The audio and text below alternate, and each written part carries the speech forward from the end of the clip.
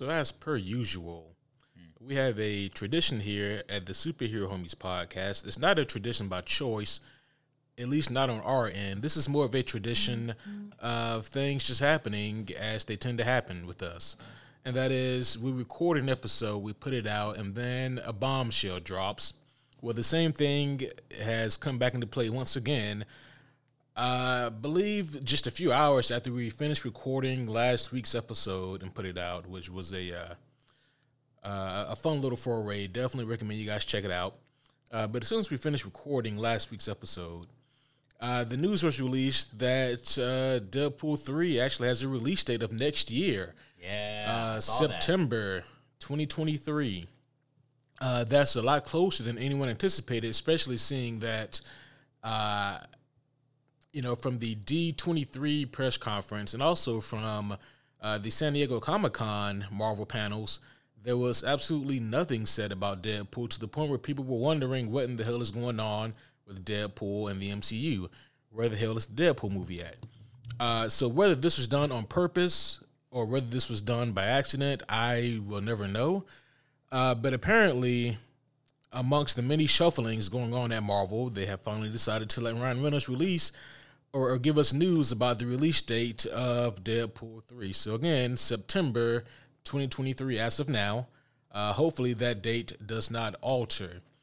But along with that, there was other news, and that other news being, of course, Hugh Jackman returning as Wolverine.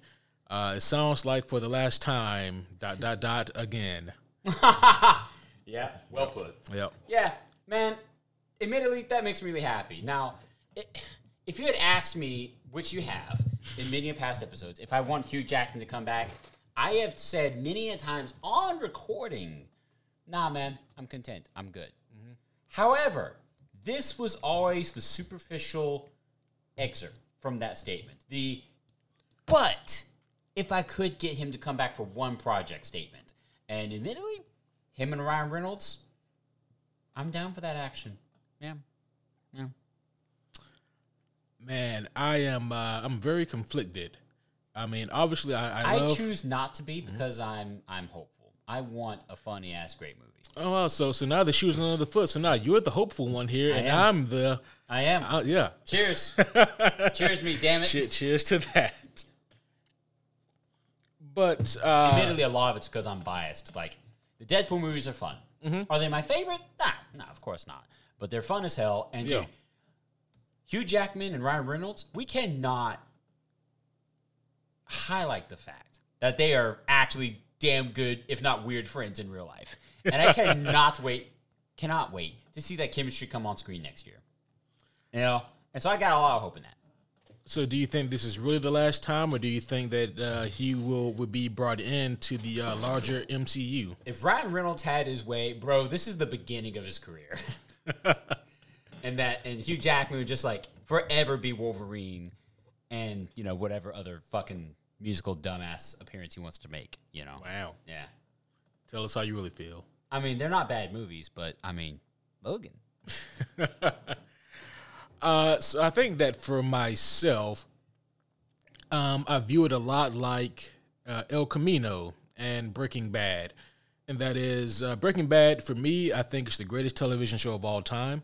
And so when I heard that Vince Gilligan and Peter Gould and the gang were releasing a movie on Netflix about what happens with Jesse after the events of the last season, I was very, very concerned about this because I thought that it was perfect as was. We don't need to touch it. We don't need to see anything more. We can use theater of the mind, our own imagination, to fill in the blanks about what happens with Jesse. But then we got El Camino, and El Camino was amazing. It was a tremendous movie. And I thought the same thing about Better Call Saul. Like, oh, man, here we go again. Vince Gilligan and Peter Gould, they're coming back to do this Saul prequel show, which will also give us Saul's true ending about what happened with him after he fled. And I was like, man, I don't know if this is going to be, the same thing. And guess what? Better Call Saul was amazing. Now, I say all that to say that Peter Gould and Vince Gilligan, they simply don't miss. When they're in the Breaking Bad universe, they're amazing. But the greater subtext here is the fact that sometimes things should be left alone, but sometimes when that creative spark is there, then something amazing can truly happen. For example, Hugh Jackman and Ryan Reynolds, I think that those two being in like an actual good movie together would be fucking gold. And I think that Marvel knows they have another $1 billion movie on their hands, one that will be rated R. Hell yeah. And now, with that being said, though, will this movie be better than Logan? Will it be a better send-off than Logan? And on one hand, you can definitely argue that that's not a fair thing to judge because they're going to be two completely different animals. Logan being this noir western, very drama-heavy send-off, and Deadpool 3 will most likely be a very fun, action, gory, comedic fest. And so they're two completely different things. You can argue two completely different genres within the superhero genre. And so to think about which one would be, a better quote-unquote send-off, I mean, they're just almost too different to compare. So, yeah, I'm really not sure exactly what we're going to get yet. But. Yes. But. Uh-huh. X-Force Wolverine costume. What? Bring it home. Tell me you don't want to see the gray and black. Hell yeah. I mean, sure. Sure.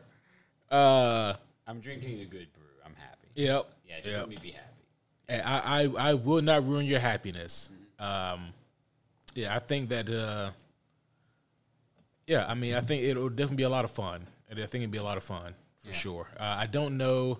Obviously, no one knows yet about what the movie's going to be. We don't know like who they're going to be facing off against. We don't know if they're going to reunite the X-Force again or like to what degree. We don't know hardly anything about this movie yet, other than Hugh Jackman will be in it. But man, what a very, very bold move. I mean, I say bold. It's the smart thing to do if you're Disney, especially to get Hugh to come back at least one more time.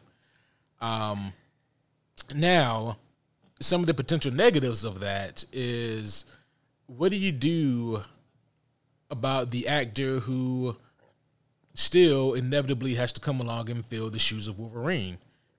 I think that you're giving that poor guy a harder time. Yeah, I agree with that. But hear me out. Hugh Jackman, another 12 years. I'm on fire tonight, man. My commentary is lit. Oh my gosh. I'm taking that beer away from you. It's not that strong even. I know, you goddamn lightweight. Nah, I'm just in a good mood, man.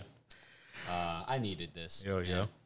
Yeah. This being the podcast itself. Right. Yeah, the beer's not that good. It's okay. Yeah. But no, man, I mean, in all seriousness, to answer your question, I don't disagree, and that is a downside, because inevitably, the joyride, the member berries of Hugh Jackman being Wolverine again have to go dry sometime. Like, we can't ride the high forever, as much as we'd love him to. It's illogical. It doesn't make sense, especially when he doesn't want to do it anymore, because then you get the same threat that happened with our boy Chris Hemsworth and whatever the fuck Thor is trying to be now. So, in other words, homies, to clarify, what happens when you get an actor who doesn't want to do the role and thus makes compromises to quote-unquote do the role? So, that being said, yeah, I mean, that's just more of a mantle for the next Wolverine, whomever that's going to be, whomever that mantle falls on. Yeah. Yeah.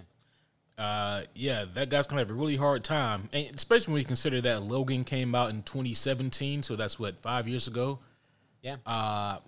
And so you can argue that, okay, maybe, like, people will always remember Hugh, and people will always love Hugh as Wolverine, but 5 years, that's a good time for conversations to start coming up about the next person to play the role. And then instead we get Hughes coming back at least one more time, which kind of resets the cycle of somebody else having an easier time filling that mantle. Right. But I mean, with all that being said, like, I'm not being a Debbie Downer. I think the movie's going to be hella fun.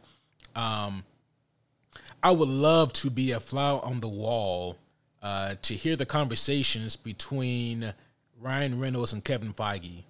Right. That would be such a hilarious thing. Like, that should just be a fucking podcast by itself. Like, let me use all the X-Men. No. Let me use all the X-Men. No. I'll even let you CG them. Just let me use all the X-Men. Right.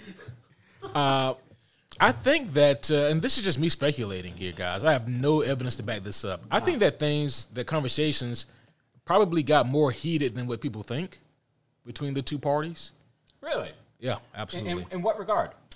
I think that Kevin Feige and the fine folks at Marvel understand that Deadpool is a very popular brand that can make a lot of money. Right. But his brand doesn't fit the mold for what they're doing in the MCU. And so they were probably trying to compromise and make adjustments at first to make it something that is more palatable to everything else they have in giving us at the MCU. In other words, a PG-13 Deadpool. Nope. And I think that Ryan Reynolds probably shut that down immediately, because even though the Deadpool thing is obviously owned by Fox and Fox is now owned by Disney, Ryan Reynolds has so much creative control over Deadpool that when that whole deal went down, I don't know the litigation or the red tape, but you have to imagine that Ryan Reynolds still has a lot of creative control over what goes on with Deadpool. Right. And with that being said, Ryan Reynolds is in a rare position, I think, where he can put his balls on the table and say, right. Hey, Deadpool is my baby. I brought this movie to life with a fucking shoestring budget and made damn near $800 million on an R-rated movie, which had not been done. Right. And then he topped himself again with Deadpool 2, which I believe is the only R-rated movie to make over $1 billion. That's a hell of a record. Yeah. And Disney can't ignore that. Can't ignore that. And dude, the fact they got Hugh Jackman on this shit, bro, that's another billion. It's easily, that's another Billy. Yeah, easily another Billy. That's another Billy. Yeah. Billy Bob Thornton, everybody. Not a sponsor. Yeah. Yeah, man. But no, that's easily another Billy. And I mean, and also when you consider that, like, I was trying to think. Yeah, we may have seen this in the X3, never mind. I was going to say, this could be the first time we get to see the Fastball special, because Colossus has been in the previous two previous two Deadpool movies. And now with Hugh in it. No, this will be first, yeah. We didn't see it in X3 in the Danger Room simulation?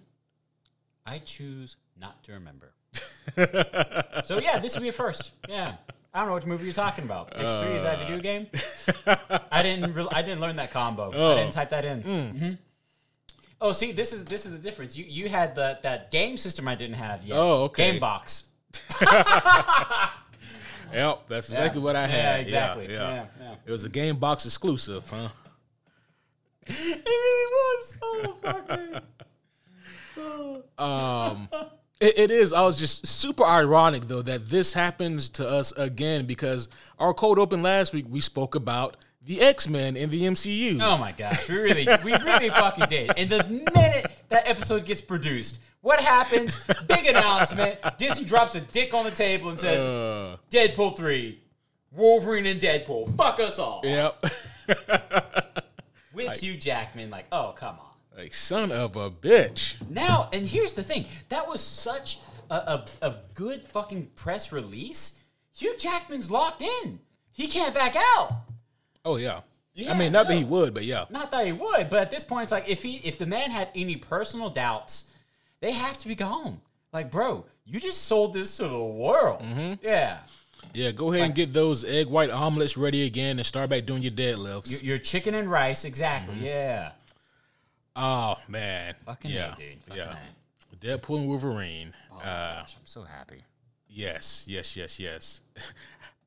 just call it X-Men Origins 2. The originating.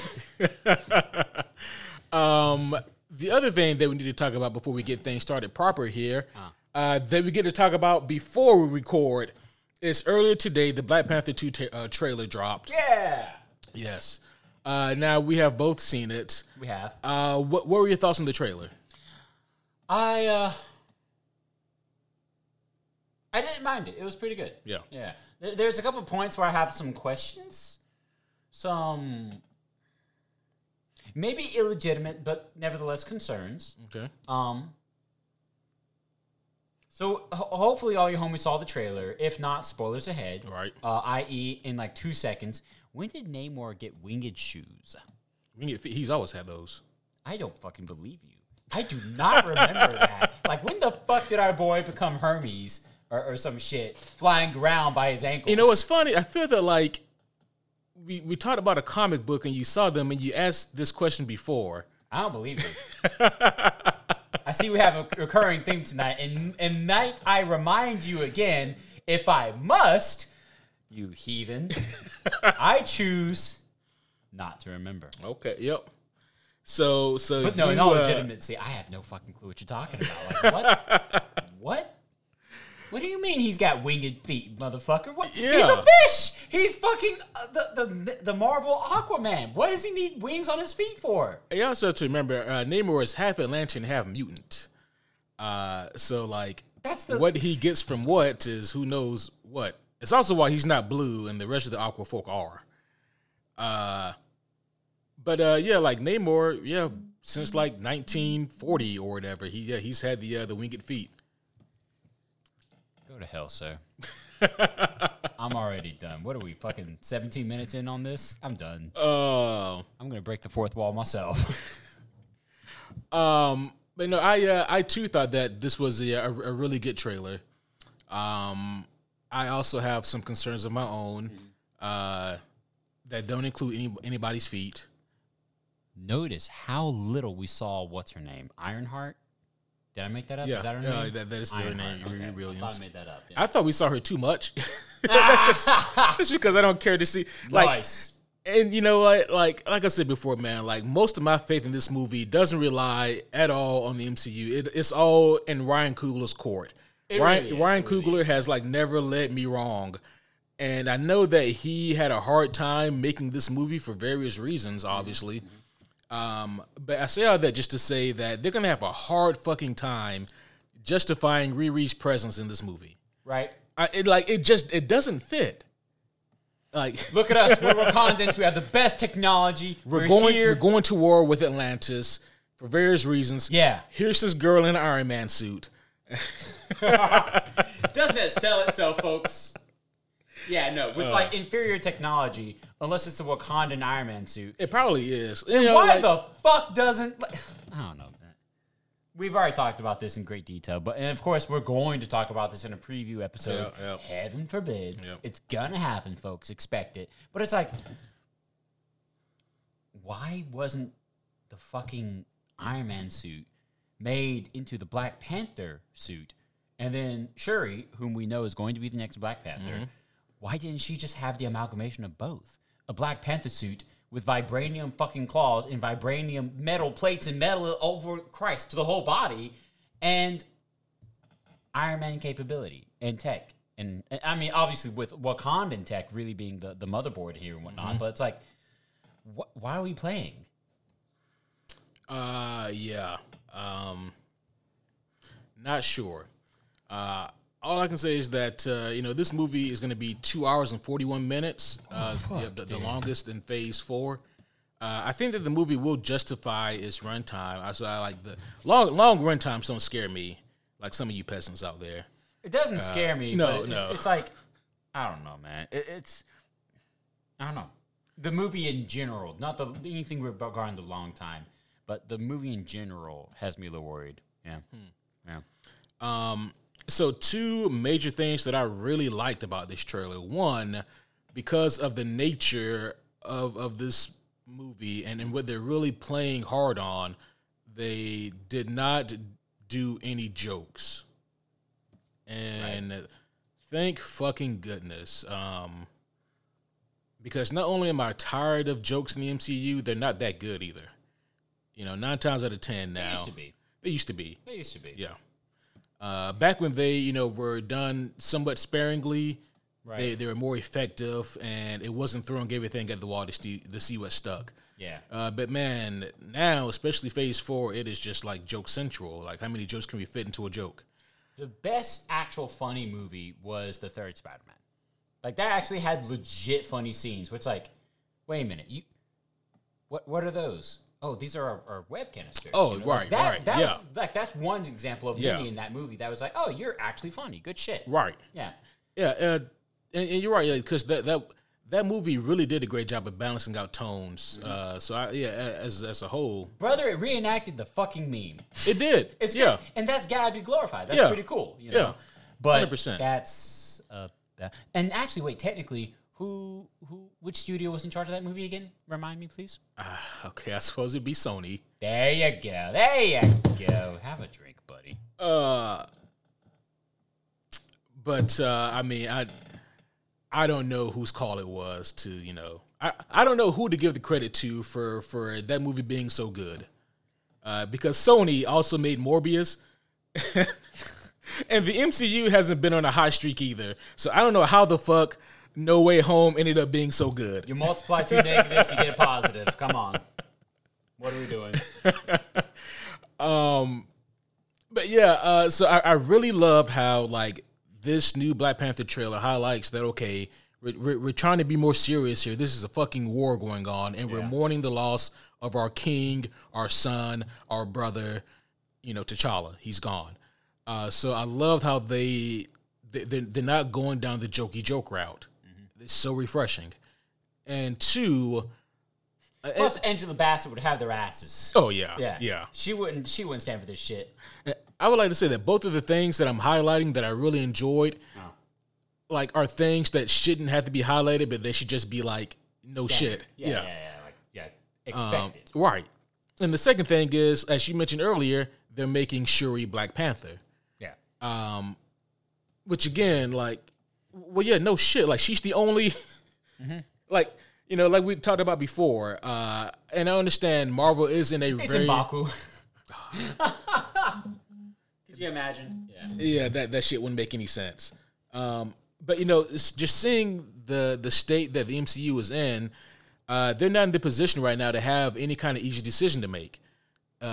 Because what do you do in a situation like this? So I do understand that they have a very hard decision to make in terms of what to do with the character of T'Challa, and they chose to kill off the character, which again I still disagree with, but also okay, I understand. It's a hard decision to make. So if you're going to kill off T'Challa, that literally only leaves you with one viable option, and that is Shuri. And not only is Shuri, canonically speaking, your only candidate that you can go with, she was also a standout in Black Panther 1. Right. So a crowd favorite. Too. Yeah. Exactly. So how could you not go with Shuri? And man, the fact that MCU had me fucking over here sweating that they wouldn't go with Shuri says a lot. But thankfully, that's the decision they're going with. Shuri is Black Panther, as she should be. With that being said, there is like another pseudo negative that I have. Is something that I say half jokingly and half serious, and that is, man, I think this trailer makes Namor look a bit like a bitch. And and what I mean by that is we can assume that Atlantis has been there since day one of the MCU. Right. There's been several little Easter eggs sprinkled all throughout the MCU that maybe indicate the existence of Atlantis being there. Now, with that being said, Civil War, Namor don't do shit. Black Panther, Namor don't do shit. Mm-hmm. Oh, shit, T'Challa's dead. Time to rise up. Right. Right. Namor said, all right, bet. Let me get my spear. Right. My trident. But no, I say that just have jokingly, but yeah, it is just kind of something interesting to note there. Like, now you want to rise up. That's interesting. One more thing I want to talk about with the Black Panther 2 trailer. I want to get your thoughts on this as well, and then we'll move on to the main course. And that is recently the actor, and you guys have to forgive me, I still cannot remember and or pronounce his name, the actor who's playing Namor. I promise I'll have it semi down by the time the movie comes out. But the actor who's playing Namor, he recently stated in an interview that Namor is not a villain. And here's the thing. How many not villains have there been in Phase 4 of the MCU? I feel like damn near all of them. Right. Taskmaster. That's a not villain. And what I mean by that, guys, is like, oh no, this person is either misunderstood and or a victim. They're not really a villain. So Taskmaster is one of them. Icarus was one of them. Scarlet Witch was one of them. And I mean, I feel like that, like, this phase is just full of non-existent villains. Like, no one wants to be a fucking heel anymore. Everybody wants to be misunderstood or, a victim of other circumstances. Nobody wants to be a villain. Right. And forgive me for being the white guy to talk about this. I feel like I'm already going to bastardize myself. And so please forgive me if I do. But I feel like, and this is speculation. If I'm right or wrong, cool. Doesn't matter to me which way. But as speculation, verbally, with the power of these microphones and this podcast platform, I honestly think, to a large degree, and I think you would agree with me, that one of the many reasons that in this particular case, our boy Namor is not going to be casted as a purebred villain or heel, as my wrestling buddy here puts it, but instead the misunderstood, who by the end of the movie is going to have plenty of time in 2 hours and 41 fucking minutes to turn his story around and be the pseudo good guy and thus another hero of the story. Oh, I thought you were going to sneeze. I feel that they don't want to put any particular race that's finally getting a large leading role in a movie as the negative, as the bad. Because I see here the actor, Tenoch Huerta. I believe that he would be, let's double check it here. I will let you pronounce the name from henceforth. I got you. Yep. He is Hispanic from actual Mexico, which is great, which is cool, and I love that. And I actually agree with the idea that, sure, if we are to have these inclusive movies, don't try to portray any one race as like, fuck these guys. They normally play the villains. Like, don't stereotype them, sure. Right. It's unfortunate it's happening again in Marvel, is what we're making fun of, what I'm making fun of even. But it's like, this guy here, I can understand where it's like, we don't want to typecast a villain because people might assume that we're saying that about the Hispanic race, is what Disney would think. Whereas you and I would be like, no, it's Namor. He's supposed to be kind of bad. Yeah. I don't care if he's, black, white, Mexican, whatever. In the comics, he was always a white asshole. Yeah. Well, it's interesting you say that because I always view Namor as being Asian. Like from... Oh, okay. Yeah. Like Asian American. Yeah, like a Pacific Islander maybe. Maybe, or like a little bit Japan. Oh, cool. Okay. Japanese to me. I don't know. Just from some of the facial features. Are you sure he wasn't Roman? Okay, get the fuck out of here. I'll go to bed now. Thank you. Okay, I joke, Holmes. I joke. Look it up. But no, I mean, I think it's awesome that we do have a leading role as a Mexican actor. I think that's really cool. I believe it's the first time that we have something like this in the Marvel Universe, which is cool, which is awesome. I think so, yeah. Yeah, I can't think of another hero. I mean, it definitely wasn't no Steve Rogers, So, yeah. Yeah, and maybe you're onto something. Maybe that is, something that they're hinting at there, which I didn't think of. But that kind of makes me think about something else. A conversation that we had, I don't know, man, maybe a year ago or so. I don't remember what the context was, but we were actually having a similar conversation about how even that early on in Phase 4, like a year or so ago, we were noticing that there's a lot of non-villain villains. Right. And that sucks. And the topic of Magneto came up, and we said, well, what the fuck are you gonna do when you bring in Magneto? Because the guy who really kind of capitalized that type of character, he's not gonna mean anything by the time the MCU brings him in, because yes, he's actually one of those who is a non-villain villain. Like, he does horrendous shit, which cannot be ignored. But if you look at his characterization and the way that he's been treated throughout his life, you understand why Magneto. You can reasonably understand why he does some of the shit he does. I'm not saying that it's justifiable, but you see where he's coming from. And I'm like, you guys are wasting that card on so many other villains. Yeah. By the time you get to Magneto, it's not going to mean anything.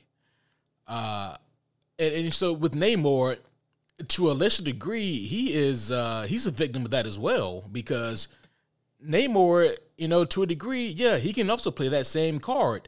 The issue is that everybody's playing that card. Yeah. Every villain now wants to be the misunderstood victim who wants to turn a new leaf or whatever. And I'm like, you guys got to remember, superhero homies rule number 1, like, adhere to the integrity of the character. At all cost, the one thing that should always be preserved is the character's integrity. How's this character behaving? Mm-hmm. Are you really holding true to the nature of this character? At their core, at their essence, are you guys really giving us Namor? I want Namor. I was excited when you guys announced Namor, and I want a true Namor. Yeah. And that means he's got to be a dickhead. Yeah. He can be a dickhead who fights good or bad, but he's got to be a dickhead. And a know-it-all dickhead. Like someone who's very like, pompous. Yeah. Exactly. Someone who's like, no, I am better than you. Right. I am Prince Vegeta. Yeah. Like, I am the best. Right. Bitch, I am the hype.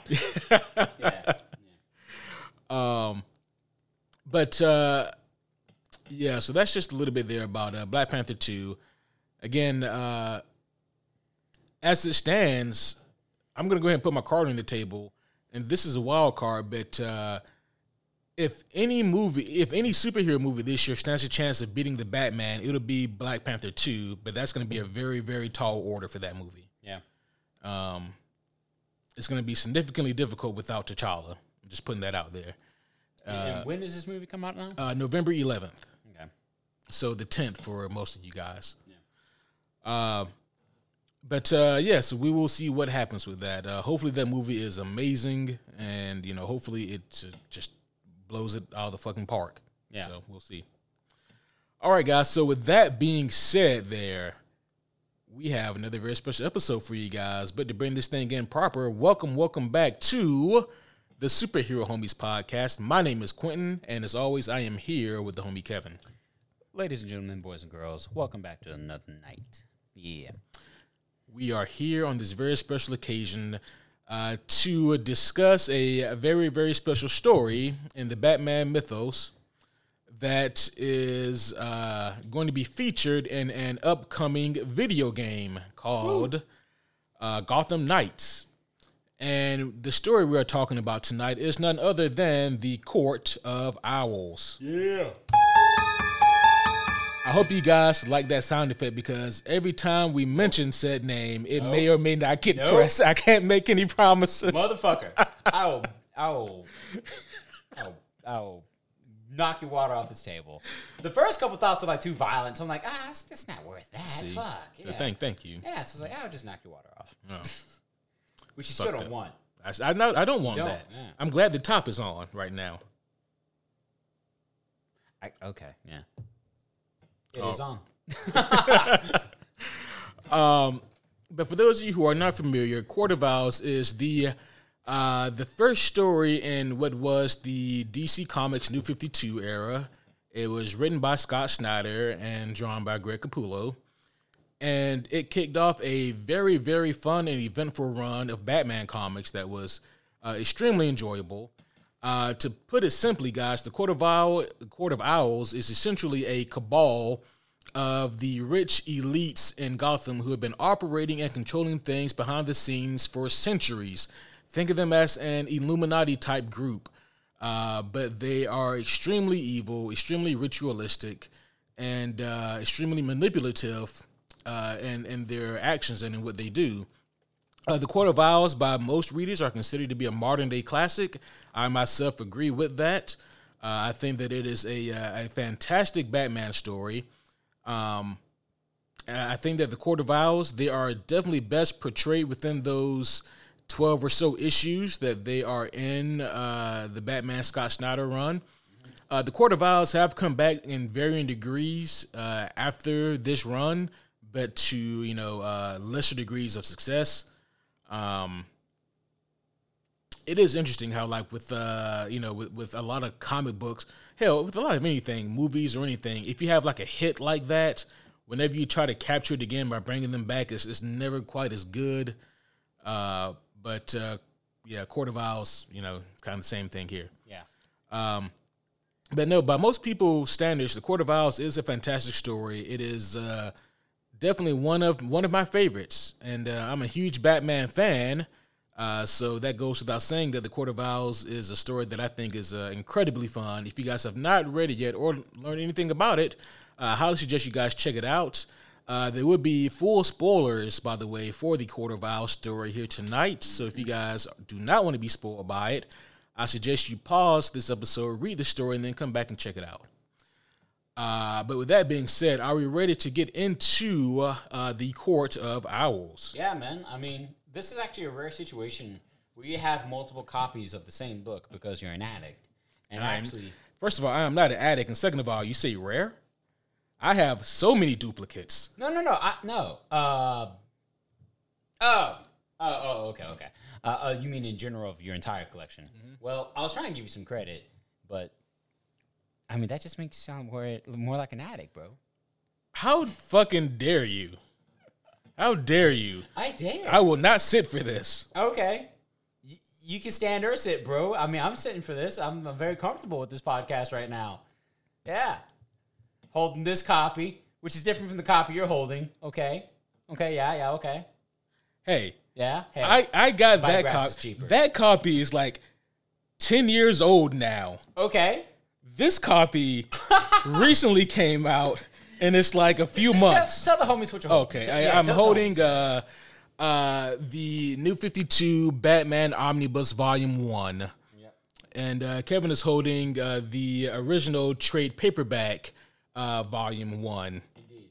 This is actually how I was introduced to the Court of Owls in general, through this trade paperback. Oh, yeah. Exactly. Because this was all you had at the time. Right. Though now you have the luxury of the big old Omni to keep you warm at night. Indeed. Yes. It does keep me warm because it's extremely heavy. It's a fat-ass book. It's a fat-ass book. It's a Bible of Batman, but yes. Scott Snyder's take. This is gospel of Scott Snyder's Batman. I mean, Bible is Latin for collection of books, right? So, I mean... Yeah.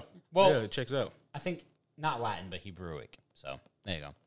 It's derived from Hebrew, I think. Which, I don't know. I'm guessing that off his story. I don't know. Fuck me. We're not the, bibliographers. Scriptorians. Oh, yeah.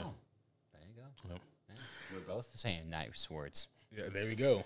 But yes, my specialty is in the superhero shits. Indeed.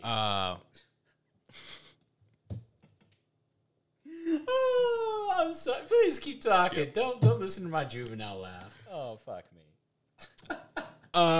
So first of all, we will not be breaking down like every event of all 15-ish issues of this story. Yeah. Just like the main plot threads. Yeah. But with that being said, it gives us a little bit of breathing room here, Kevin, to talk about something that I found to be extremely interesting about the Court of Owls. And it gives us room also to talk about something that I don't think a lot of people are aware of. And if they are, it's just not spoken about that much. And that is Grant Morrison's Batman run. Okay. I don't know if you've had the pleasure to read that, but Grant Morrison's Batman run comes out before Scott Snyder's. As a matter of fact, at the end of Grant Morrison's Batman run is when the New 52 is introduced. We get like Grant Morrison's Batman run and Grant Morrison's Final Crisis. And, shortly after those events, we get a whole reboot with the New 52. But the reason that I'm bringing up Grant Morrison's Batman run is, are you familiar with a group called the Black Glove? No. I've heard of Black Mask, which was a great movie, but nope, not this. Great Villain, you mean? No, great movie. Yeah. The Johnny Depp movie.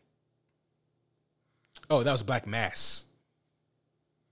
Oh, yeah. S removed the K. Yes. Gotcha.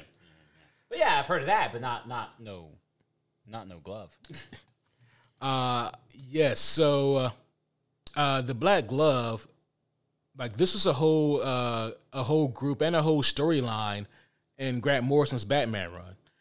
And what the Black Glove is that they are a group of wealthy elites who are running things behind the scenes, and they are controlling things behind the scenes as well. They perform a lot of evil, demonic-ish, ritualistic, rituals essentially that they're trying to bring forth like some kind of great evil.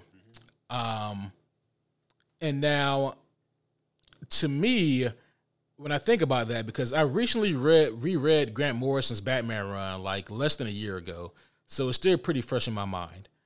But when I was rereading The Court of Owls in preparation for this episode, my mind kept going back to Grant Morrison's run on Batman and the Black Glove. Because the Black Glove and the Court of Owls, if you ask me, are extremely similar. And I'm like, not enough people are talking about the similarities between Black Glove and the Court of Owls. Like a group of wealthy elites who are operating behind the scenes, but the similarities don't stop there. And again, full spoilers here for Court of Owls. But throughout the course of Court of Owls, we learn that one of our characters here that's introducing this story, his name is Lincoln March. Come to find out, he too is working with this cabal, the Court of Owls. And in Lincoln March, we also discover, in the big finale of the Court of Owls, he and Batman fight. And it's here where Lincoln March, he introduces the idea that he is actually Bruce Wayne's brother. And the amazing that didn't stick. Yeah. Well, I mean, he did, so Oh. Yeah. Huh. But damn, Bruce. And no, Bruce didn't kill him. But in Grant Morrison's Batman run, there's a character by the name of Simon Hurt. And Simon Hurt, in like their big climactic fight, reveals that he is actually Thomas Wayne, that he never fucking died, but through means of certain chemicalistic properties that lie beneath Gotham, he has survived, and he's been alive for a long fucking time.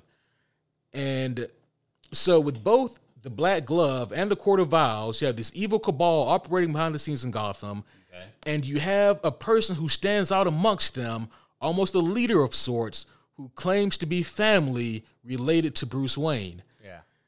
And as I was rereading Court of Owls, I was like, why in the fuck didn't the Black Glove storyline stick, and why in the fuck aren't people talking about how Scott Snyder had to obviously take influence from Grant Morrison's Batman run?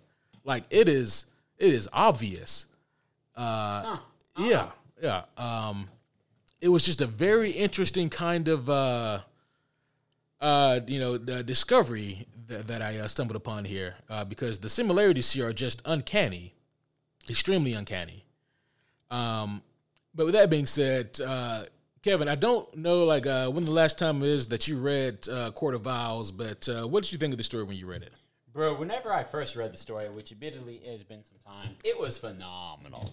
Because it had to be. It was a driving force that made me want to read the rest of the New 52 Scott Snyder run, And whenever you got those books in, I would selfishly take them the second you were done with them and go read them too, And that was all because book one here leads into the idea and the whole, collection of what is the Court of Owls so well. Mm-hmm. It was such a mystery, such a grandeur. And it's such a cool thing that kept under Batman's radar for so long of his professional crime-fighting career that it was daunting. How could they do that? How could this be such a power wheelhouse?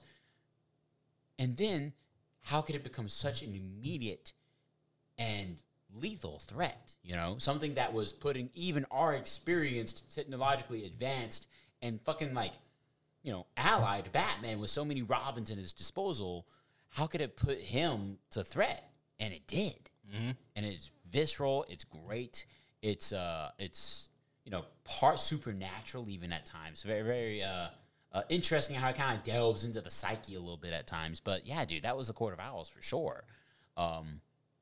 Very cool. Very unique. Now, I can't speak as to your earlier statements as to why Grant Morrison's didn't stick, but this did stick. If I had any guess, any lighthearted theory as to why, it would be because this was the new 52, something that, if I recall the history correctly, DC trying to use to reestablish their storylines, and thus Grant Morrison just became a victim of bad timing. Yeah, that could definitely be it. Yeah. And I often also wonder if like Grant Morrison feels any kind of way, like, hey, the Court of Owls is essentially my goddamn story. Right. Like I did this like 3 years ago. But no, yeah, so just to get into the story proper, guys, it starts off here essentially with Batman, and he is having like a fancy shindig at Wayne Manor. And while he's at Wayne Manor, he's trying out these new contacts. It's kind of interesting. They're somewhat similar to the contacts that we see in the Batman movie that came out earlier this year. But these contacts have like a satellite link upgrade to them so that whoever he looks at, he can scan, and the contacts will tell him via the satellite information who this person is, what their affiliation is, and all that. And the reason why that's so brilliant is because A, Bruce Wayne would totally have something like this, and B, New 52, you have to remember, was also created to bring in new readers. And so this was a way to exposit to new readers who certain characters were without it being kind of like a weird, why is this here thing. Right, yeah. Very clever. Yeah. Especially the first time we see it on that page, if I remember correctly, it was like with the 3 Robins, which longtime readers, we know the 3 Robins. We could win that in a lineup any day of the week. Yeah. Jason Todd was not here. Jason Todd was not here. Yeah. But the Robins at the time, which were, of course, our boys, Dick, Tim, and Damian. Yeah. So, yeah. Yeah. The legacy, the wise, and the little shit. Hey, you don't need to call Dick a little shit like that. Wait a minute. Just joking, of course.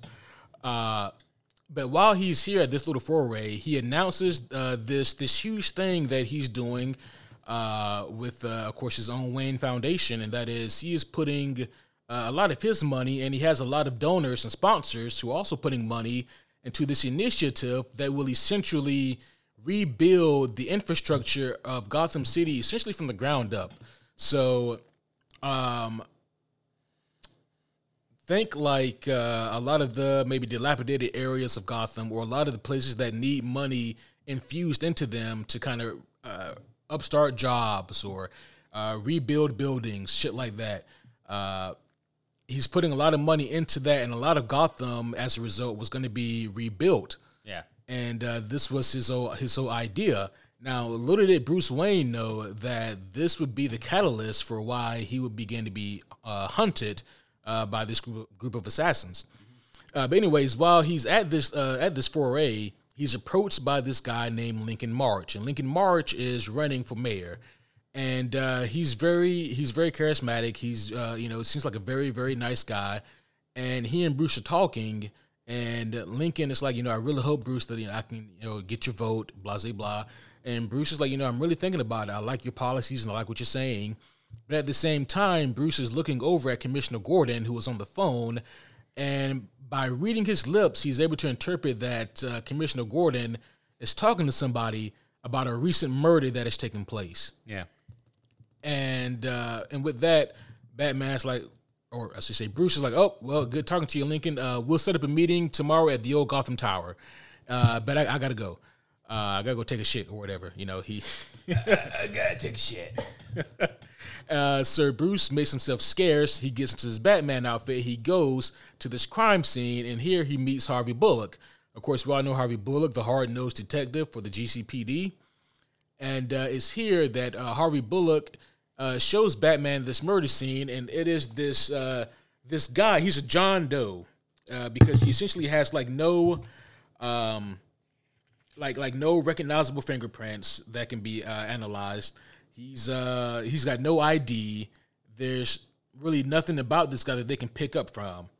Now, what's interesting here about Scott Snyder's run is that, and I think it's one of the reasons why his run is overall so popular, is if you guys go back just a few weeks ago when we did Batman Day, I introduced the idea that there's three aspects of Batman. There's Batman the detective, Batman the vigilante, and Batman the superhero. And I think that Scott does a great job of kind of intertwining all three of those here. Because we see Batman the detective come in full motion here throughout this entire storyline. Mm-hmm. But first of all, what we see here is Batman is able to deduce by looking at this man that, oh, this dead man, he's pinned to a wall via knives, throwing knives, and all these knives have little owls inscribed on the hilts of them. And Batman's like, okay, that's interesting, but whatever. But what really interested him is that all of the knives missed all the vital points in the body. Mm-hmm. In other words, whoever killed this man wanted him to suffer. Yeah. And then he's also able to deduce the fact that this guy is a painter because they're surrounded by like paintings that this guy drew, but there's like an awful lot of paint thinner in this guy's apartment. Right. And Batman's like, just by looking at the paintings, he's like, this guy was really good. And like the paint thinner or the paint remover, like the smell of it is really strong, indicating that he used a lot of it. A guy this good wouldn't need to use that much of this goddamn paint remover. So in other words, this shit was probably used for something else. And he takes a match and he holds it up, and it ignites on a joining wall where this shit was used to inscribe a message saying Bruce Wayne will die tomorrow. I love like the smart detective work that Scott Snyder introduces here. How he puts like little things in there like that for Batman to figure out and piece together. Yeah. And they get this sign. Now, what's interesting here is that this message says Bruce Wayne will die tomorrow. They also deduced that this man had been dead for probably 3 days or so. And so Harvey Bullock is thinking, well, this is clearly wrong because if Bruce Wayne was going to die tomorrow, that would have been like 2 days ago. And Batman says, not unless they counted on us finding the body here today. And Harvey's like, how'd you figure that? Well, come to find out, the guy where he lives, he's such a John Doe that the only time people check on him is when they want rent. And the rent guy comes by at the same time every month, indicating that whenever this guy would be found, that would be the day that they're saying that Bruce Wayne would die the following day. Which makes sense. Yeah. Very logical scene. Like you like how every bit of puzzle makes sense. Right. Yeah. So it's a very cool puzzle piece there. As it should for a Batman story. Yeah. Also, quick shout out because it deserves it, and the man deserves the flowers too. Greg Capullo. Oh yeah. Scott Snyder, of course, in his writing helps to stand out and makes this Batman story a great one, especially of recent years to be read. But also teamed with the great Greg Capullo and his artistic skill. Yes. Yeah, that only emphasizes and accents the writing itself. Right. As a good artist should. Yeah, I think so. I think that they're a duo that's up there with like Tim Sale and Jeff Loeb. You know? Man. That's a fucking duo. That's a duo. That's a money. Yeah. That's a goddamn duo. Yeah. But long story short, also with these contests that he has in, Bruce is able to analyze the guy's body and send a scan of it back to the Batcave for Alfred to kind of run prints on, because there are some other prints on this guy under his nails indicating that maybe the killer tissue is under the nails, so they can analyze that. Bada bing, bada boom, get the killer. Wonder why Batman hasn't shared this tech with the police department. Probably because corruption. Probably because corruption. That's the sad but true answer. Yeah. Because it's like, man, if Gotham PD had access to this shit, oh my gosh. Oh, they'd be fucking spying on people. Right? Oh, that's so true. Commissioner Gordon be like, well, of course we're going to spy on that one. Yep. You know, we're going to spy on Scarecrow. Fuck him. Bane, he's been quiet lately. Fuck it. Kite Man, why not? Yeah. You know. Poison Ivy? Oh, hell yeah. Oh, definitely. Definitely. Yep. Big cameras in her bathroom. It's like, oh, Kamish, no. No, come on. Don't be that guy. It's for protection. The Patriot Law. Like, no, Kamish, no. You can't keep using that excuse. You can't keep doing this. Now, the interesting conclusion to this issue is that Alfred goes, Master Wayne, I got a hit on those prints, and this is some old bullshit, sir, but the prints read Dick Grayson. Right. So, like, imagine, if you will, you're back in the comic book shop back in 2011 when this first came out, and you're reading this issue by issue on like a monthly basis. That means for like a month, you're like, did Dick Grayson kill this guy? Like, is Dick Grayson in the Court of Owls? But yes, I will go ahead and tell you guys here, no, Dick Grayson did not kill this guy. But Dick does have a pretty solid excuse as to why his DNA is under this guy's nails. Essentially, at a later part in the story, Dick says to Bruce, it was a few days ago, this guy, he grabbed me and said, they're coming for you. They're coming for you all. He said something to that effect. And when he grabbed Dick, like some of Dick's skin follicles got under this guy's nails, which is why, bada bing, bada boom, Dick's DNA is found on this guy. But just hitting the highlights here, the next thing we get here is a pretty fucking awesome scene. I guess it is also important to note that during this the forensic scene with Harvey Bullock and Bruce Wayne, that as they're looking at the knives that killed this guy slowly and painfully, they all have owls on the hilt, and Harvey Bullock is like, do you think this is like the old Court of Owls urban legend? And Batman, like without hesitation, says something like, no, they don't exist. It's not real. Mm-hmm.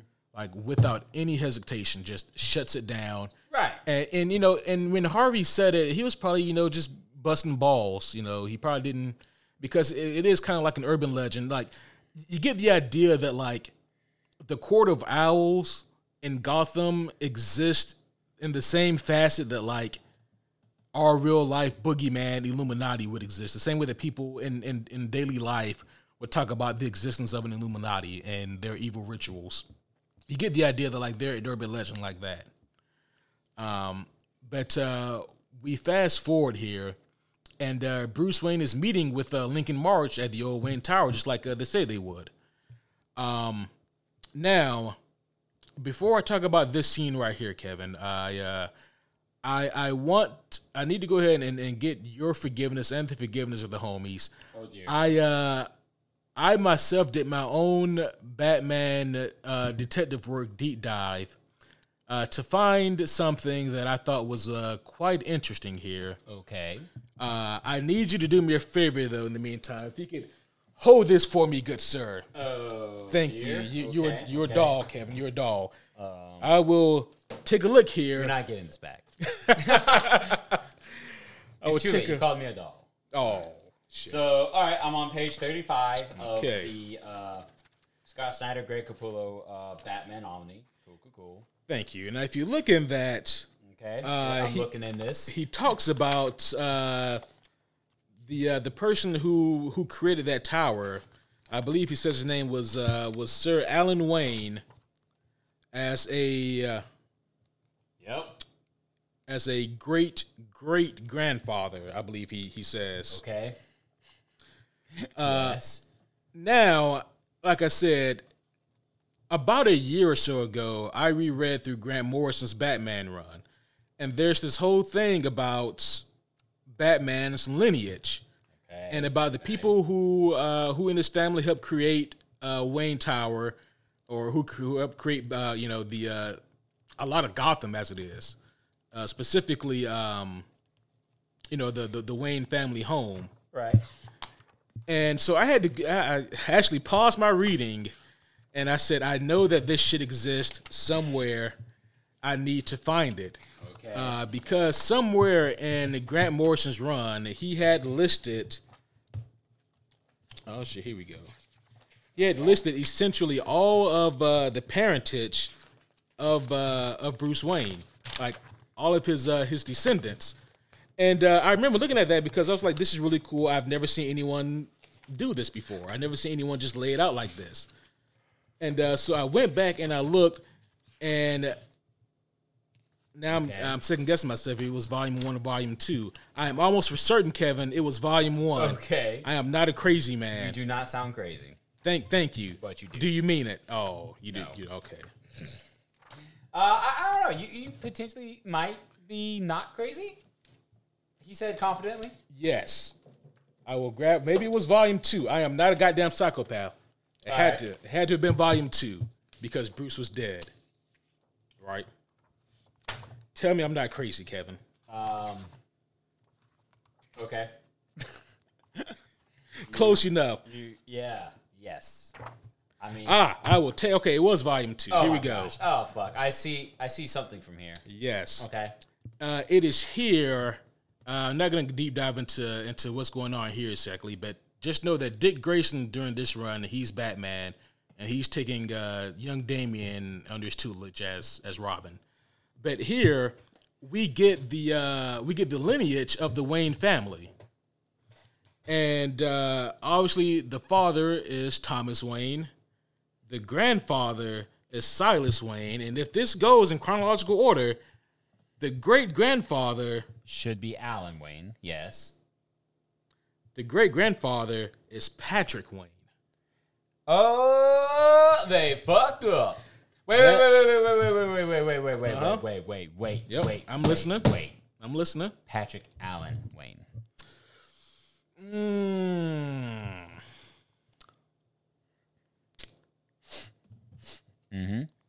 Yeah, that's right. Middle and first names. There's two. But for some reason, they only refer to him by the middle name and the New 52 there. Maybe that's all little Bruce knew and remembered. And Alfred, that's all he knew and remembered? Yep. You son of a bitch. I don't know. That is kind of different. That's kind of wild. Yeah. Yeah. It was just something interesting because I was like, something is not fucking right here. Like Alan Wayne, why don't I? But now I will also try to give them some kind of some kind of way out here with that. Okay. Maybe you could argue that with the New 52, things have changed so much that even Bruce's lineage has changed. Right. Like they kind of just redid the generational. Yep. Yeah. But, and I'm going to be honest here, like, if this is just a weird accident that they did, I actually blame editorial more than I blame Scott Snyder, because it's the editor's job to be like, actually, Bruce's granddad is Patrick Wayne. Yeah. Not Alan Wayne. Yeah, so that was just like a weird kind of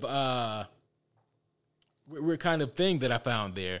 So I'm not sure why the change. Like, it still could have been Patrick. Like, they don't say Patrick did anything extraordinary in this book, so they really could have just put that in there. Yeah. It was just a weird kind of change, though, that I discovered there. So Bruce Wayne's lineage. Is his great grandfather Patrick or Alan? You decide. Well done, buddy. Well done.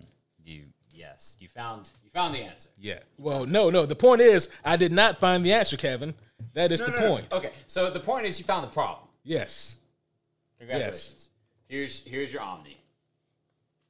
I wish I could say that's your prize, but you already bought it. But yeah, DC's so just gonna send you a cease and desist. or how about this? You guys, you can just hire me as an editor. You fucking need one. Damn. Anywho, so yeah, Bruce talks about Alan Wayne, and Alan Wayne built most of like the Wayne buildings in Gotham City.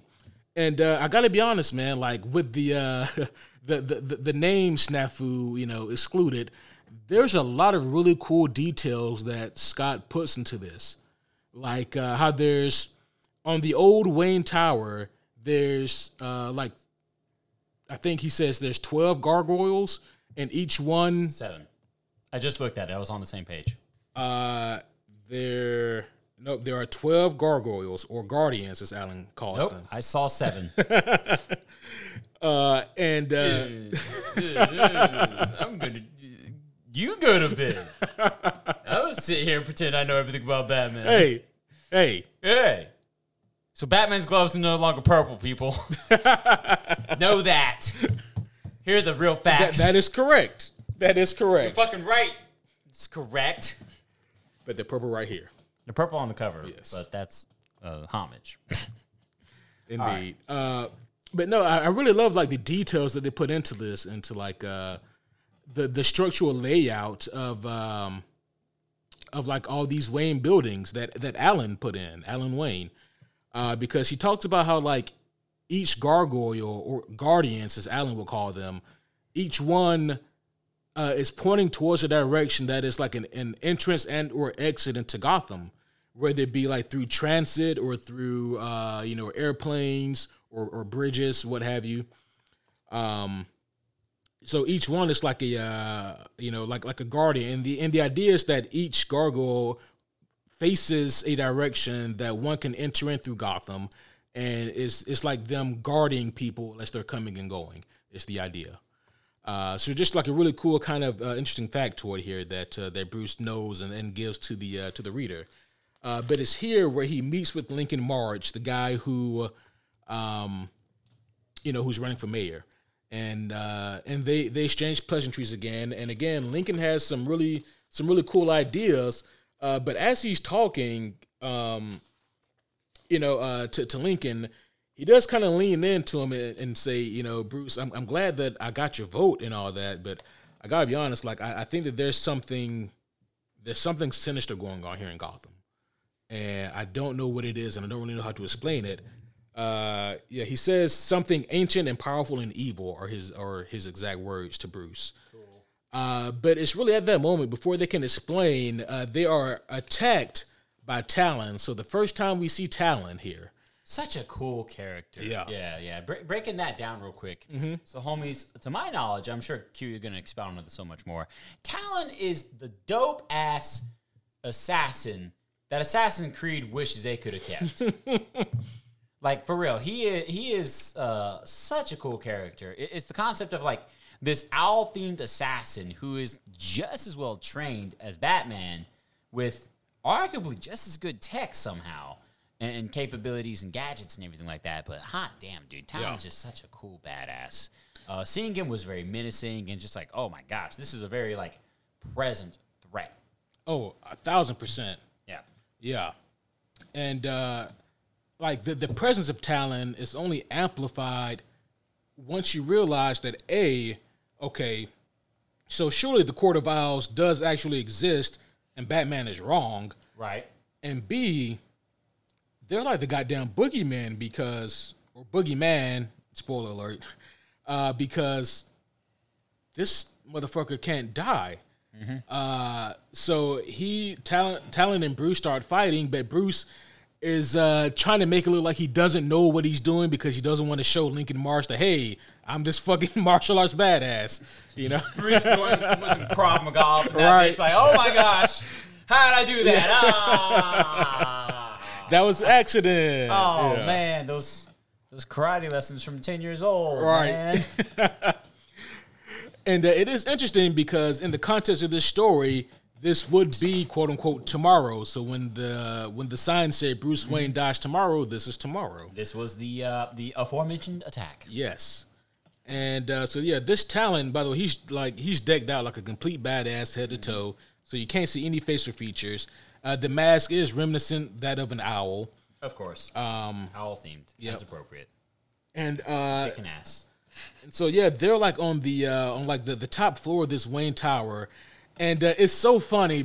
I say funny, but it's just kind of funny because what ends up happening is that in like the early stages of this fight, you see that Bruce actually gets that page right there that you're on right there. I was about to say, I found the page you were talking about earlier. Yeah. And he's just like, this is my great-great-grandfather's tower, and I'm crashing out of it. Yeah. I'm going down. It was funny. Like I watched the city rise. He talks about like the shatterproof window ...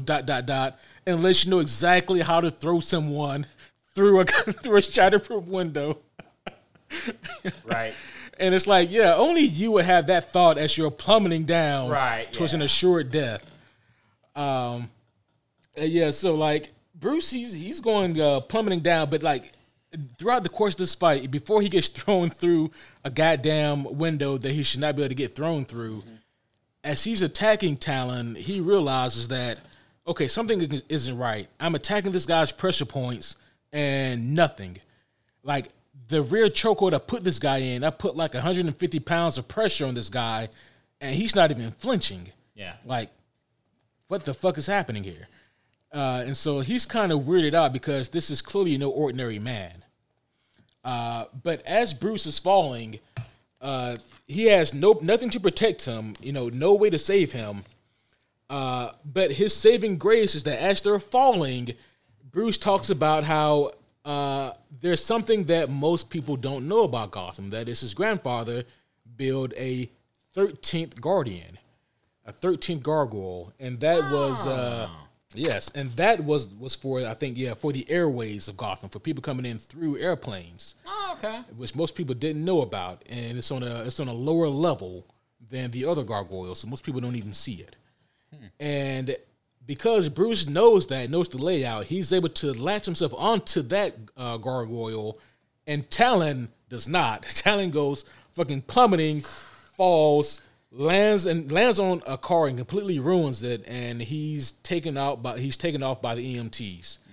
And as Talon is in that ambulance riding off, he fucking pulls a goddamn Frankenstein or Jason Voorhees, sits up, murders everybody in that ambulance, and he's gone.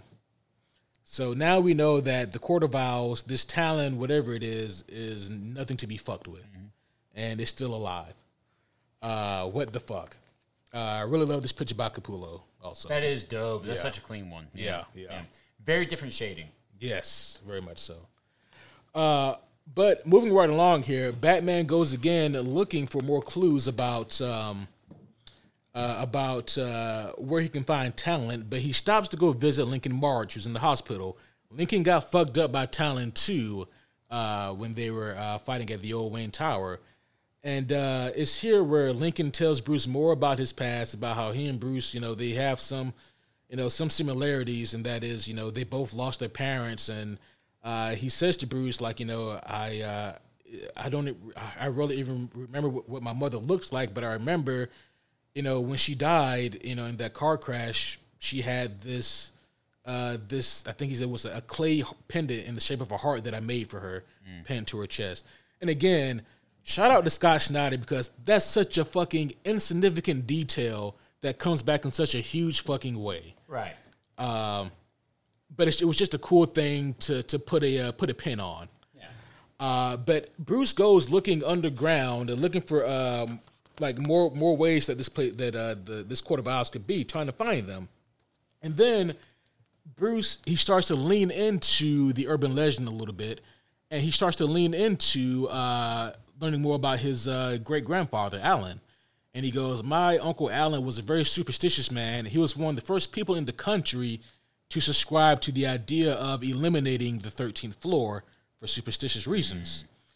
And he goes, he says something along the lines of, when they said there's no 13th floor, there actually is a small space between number 12 and 14. Yeah. It's just not a full floor.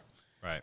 And then he goes, owls, and I also know that owls are birds of prey, and they rarely take up they rarely build their own nests, and most times they take other predators' place of living, or they just take the places of their prey. And so he goes, I'm going to check out to see what's in between these 12th and 14th floors, see if I can find anything. Yeah. And so he goes to several Wayne buildings built by Allen, and in all of them he finds hideouts by that Talons live in. And so in like all these buildings, he finds like a suit that is a Court of Owls suit, various weaponry, and by the varying degrees of technology, he can tell when this specific quote unquote owl moved in to this building. Some of them have like a lot of old school weaponry and technology. Yeah. Some of them are more recent. Some of them got knives made by Da Vinci. You know. Yeah. And so that was like a really fucking cool discovery here that he finds. But as he's looking through one of them, he accidentally trips a tripwire, but he realizes it as soon as he does, and that building explodes with Batman in it. But of course, Batman is a man of resiliency, if nothing else. He is able to escape. But as he's escaping now, he's realizing that he's stumbling onto something bigger here. And he's asked again by Dick, like, okay, Bruce, listen, you got a weird clue from a dead man's body saying that you would die tomorrow. Then you got attacked by this weird fucking mystical being who had an owl-shaped mask. And then you found a bunch of these Court of Owl hideouts throughout these Wayne buildings on the 13th floor. Don't you think that it's time to start believing that maybe the Court of Owls is real? And Bruce says to Dick, I know for a fact that the Court of Owls does not exist. And I know that because I've already looked for them. And this is like another really cool kind of flashback that we get for Bruce Wayne, because what we see here is that we get a flashback of his parent or of him shortly after his parents' death. And he basically says that he needed there to be a boogeyman. He needed there to be someone to blame for this random act of violence. He couldn't just buy the fact that his parents were just randomly gunned down like that. He didn't want to believe it. He wanted to find some culprit. And so he went looking, and he did a bunch of detective work especially for a kid his age. And it took him to this old dilapidated building that he thought for sure the Court of Owls would be. He called it an owl's nest. And he went there looking for them, and he was just so determined to find this place. And so he found it, and he says it was called a place called Harbor House. And so he goes into this place called Harbor House, and it's like an old building for like I guess like the rich or elite to go meet at. I believe is what it was. It's a house for harbors, Quentin. That's a mighty big ass house. Mm-hmm. It's a really big house. It's a really big house. Really big house. Those walls go deep. It says it in the title. And so he thought for sure that this would be it, because all the clues led to this Harbor House being the place where the Court of Owls would be, as he's like a kid. Like, it's almost too easy. Almost too fucking easy. And he goes there. He doesn't curse like that. It's just too easy. I'm Batman. And he goes there, and he says, and he found absolutely nothing. Mm-hmm. He found nothing there. And then he says to Dick, that's how I know that the Court of Owls aren't real, because I've already looked for them. And then this week he gives the whole explanation about how he needed there to be a boogeyman. He needed there to be something to exist. Yeah. But there isn't. Sometimes shit just happens. Yeah. Very true. Yeah. Hard lesson to learn. Yeah, very hard lesson to learn. But anyways, Bruce goes again looking through the tunnel system to see if he can find out where Talon could have escaped from, because he realizes that he had to have gone through the sewers, and he knows every bit of the sewers, but maybe there's this one spot he can check. And he goes there, and he finds something, all right. But as soon as he finds like a clue that could lead to the Court of Owls hangout or their lair, he is viciously attacked by Talon, blindsided even. And then when he comes through, he is in like the labyrinth of the Court of Owls. And it's probably one of the most insidious sections of the entire book. Yep. Fucking great. Yeah. Yeah. This part is where it became almost superstitious to a point. Oh, yeah. Where it's like, what the fuck is going on down Right. here? What are you lacing each other with? Yeah. Exactly, yeah. My guess is LSD. So, actually, before you get into this part, this is why I grimaced earlier. Quick spoiler for you, bro. Yeah. As to, like, the Court of Owls here and what it is in the books and what it should be in the video game and how menacing and scary and superstitious and just otherworldly this whole entire underground connection is. Like, what the fuck are these rich assholes doing down here? Right. Versus what happened with Harley Quinn. Okay, so I haven't seen that episode yet, so... Yeah, I'm not going to spoil it, but it's like, bro, it's... Sad face, where's my cigar? Oh, really? I've seen some things. Like the veteran came out. Yeah, you know what that means. Yeah, it's not great. God damn. I didn't think that Harley Quinn would drop the ball on something like that. You know, they normally do pretty good at balancing, like, you know, character integrity and know-how versus comedy. Kind of, sorta. But then it goes south, and it goes south. You gotta watch it. You gotta watch it. I gotta Homies, watch it. No spoilers to any of you out there either. But you also need to watch it after you motherfuckers read this book. Hell yeah. This book. Hell yeah. Thank you, Kite Man. But yeah, this book here, this book this right shit here, right here, this shit right here, yes, is not called Death. It's called The Court of Owls. Shout out to the bit if you know it. Yes. But you know, you mentioned you know, about the Harley Quinn TV show and their use of the Court of Owls. It's like I said at the top of this episode, man. The Court of Owls, to me, they were only used really well during this run. Dude, for real.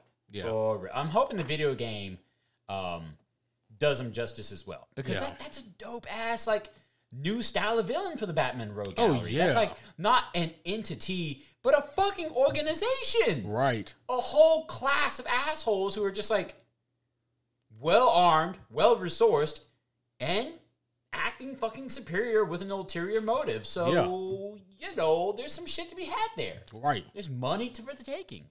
So, it's interesting. Definitely. Especially a new territory for our bats. Yeah. Yeah.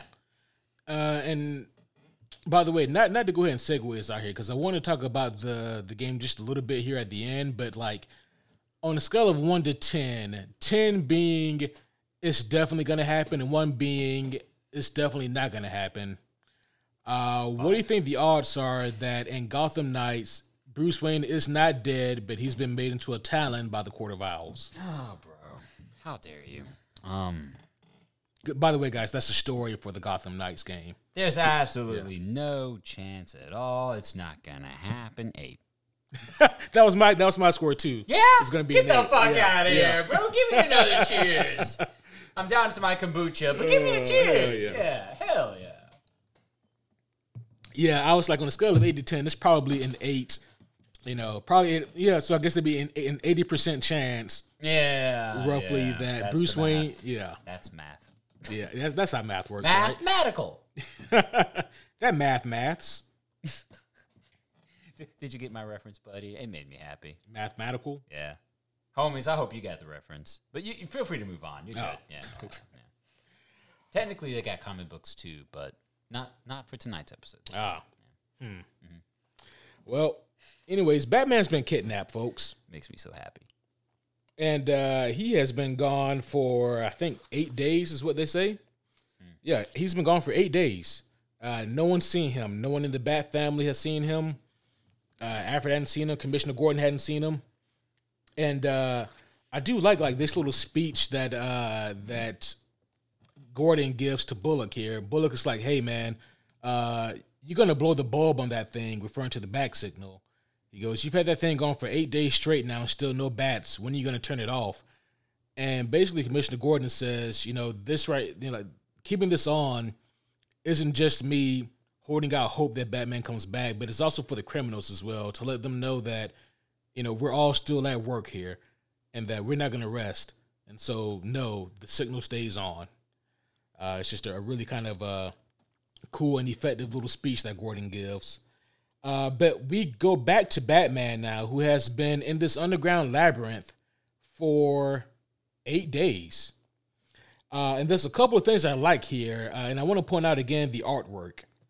And that is Batman looks crazed because he's been his only source of nutrients has been this well of water coming from this giant owl statue. And Batman deduces this shit is definitely laced with drugs. Like, they want me confused and drugged right now.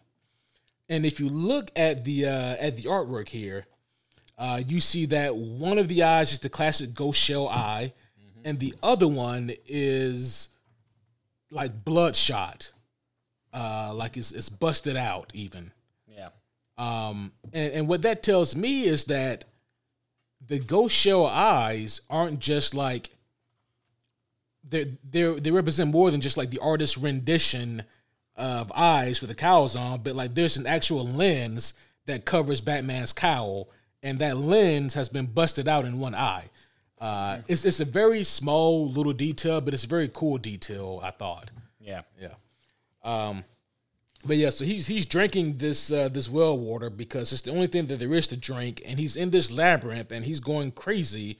And in this maze, he finds like pictures of everybody who is a victim of the Court of Owls.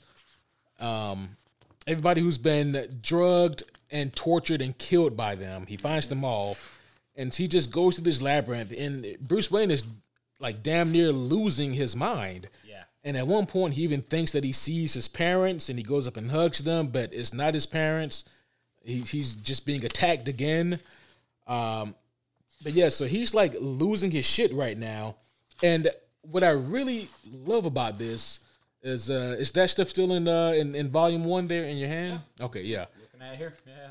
What I really appreciate about it is that as you go on here, to make the reader feel just as discombobulated as Bruce, you have to twist and turn the book as you read it in order to keep with the panels. That was cool. Like, now I'm on the fucking like sideways shit. Right. And then soon I'm going to be on the upside and down then shit. It goes upside down. That is creative as fuck. Yeah.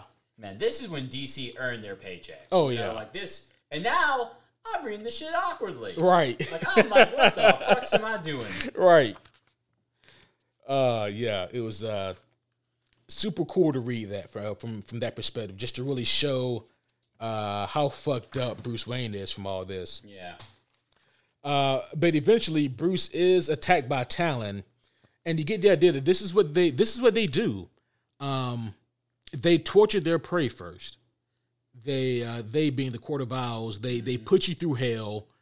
They put you through this psychological horror. They drug you. Yeah. They send you through this labyrinth for who knows how long, and then they kill you. But here's the thing. Like, the one problem that they have here is that this is the goddamn Batman. And so, yeah, you know, he's not going to go down like their other victims. And so what ends up happening here is that when they think that Bruce has had it, when they think that he's done, no, he's not. And he gets up and he fights. And, he fights because, like, he's had enough. And he's not going to take their bullshit anymore. Mm-hmm. And so you see him get up and you see him fight. And the way that Greg Capullo draws Batman is almost monstrous. Yeah. Almost like he's transforming. So fucking cool. Yeah. The bat that, like, exploded from an owl. Yeah. No. Oh, man. It's like the owl is exploding from within the bat. There. Right. Yes. Yeah. And it's also at this point where you finally get to see like the masked figures who are the Court of Owls, like the wealthy elites. Like, you see them, and it's some real Eyes Wide Shut type shit. I don't know if you guys have seen that movie. Which one? The Eyes Wide Shut. Yeah. Stanley Kubrick. Like a real fucking creepy ass movie. Tom Cruise and Nicole Kidman. Really good movie though. But this gives me a lot of Eyes Wide Shut vibe. Just seeing this cabal of masked weirdos standing around watching Bruce Wayne, almost die. But Bruce, he fights this Talon, and they go back and forth. And by the end of it, Bruce is able to get the upper hand on him, and he's able to incapacitate this Talon. Yes. And so it's pretty fucking badass. But Batman also knows where they're at as well, because again, the detective work in this run is really fucking cool. And so he's able to deduce by I think by like the limestone that's in this labyrinth. He's like, I know this isn't marble. This is some type of limestone, and I recognize the minerals in the water that you guys drugged me with. I know exactly where I am, which means, and then he throws out one of his explosive pellets, blows a hole in like the owl statue or right behind it, and jumps down in it, and he takes him like right behind like a Gotham ravine. So Batman is able to escape them. The Court of Owls, they're still very much active and all that, so they're not done, but Batman was able to escape. But it's at this point where at the end of this issue, the Court of Owls say, okay, well, so he wants to be tough. That's fine. We'll just have to get more. So we'll wake them up, all of them. And then you see that one Talon that gave Batman all that problem, that was just one of many. Yep. There are many, many Talons. And now the Court of Owls have decided to awaken them all to send them after Bruce Wayne. And now the interesting part for me is that I thought that at this point, when I first read the story, that I had seen like the coolest thing that the story had to offer. I had not. Not by a long shot. No, for real, dude. Yeah. Like this page right here is what did it for me. Oh, Whenever you see like the leader of the Court of Owls with their prolonged nails and their eerie, almost like defeathered skin, looking owl-esque in nature, especially with the white hair just around the rim of the mask. All these assholes in creepy owl masks, just like revealing the room where, okay, wake them all up. Everybody, and then you see all the coffins, and only one is emptied. Yeah, that was cool. That was so fucking cool because they do such a great job of building up Talon and making you think that there's just one supreme threat. Yeah, then you're like, oh no, there's many of them. There's other cool details also released along the way, like Alan Wayne died underneath suspicious circumstances. How he was a crazed man in his last days. You know, he was running around paranoid, almost schizophrenic in nature, and he died by falling in a manhole. Is what they think happened to him. But we know now that's not the case. And also, it is important to note that the Court of Owls, the way they get their Talons is they used to have basically a little recruiting center that people didn't know about, and that recruiting center was through Haley Circus.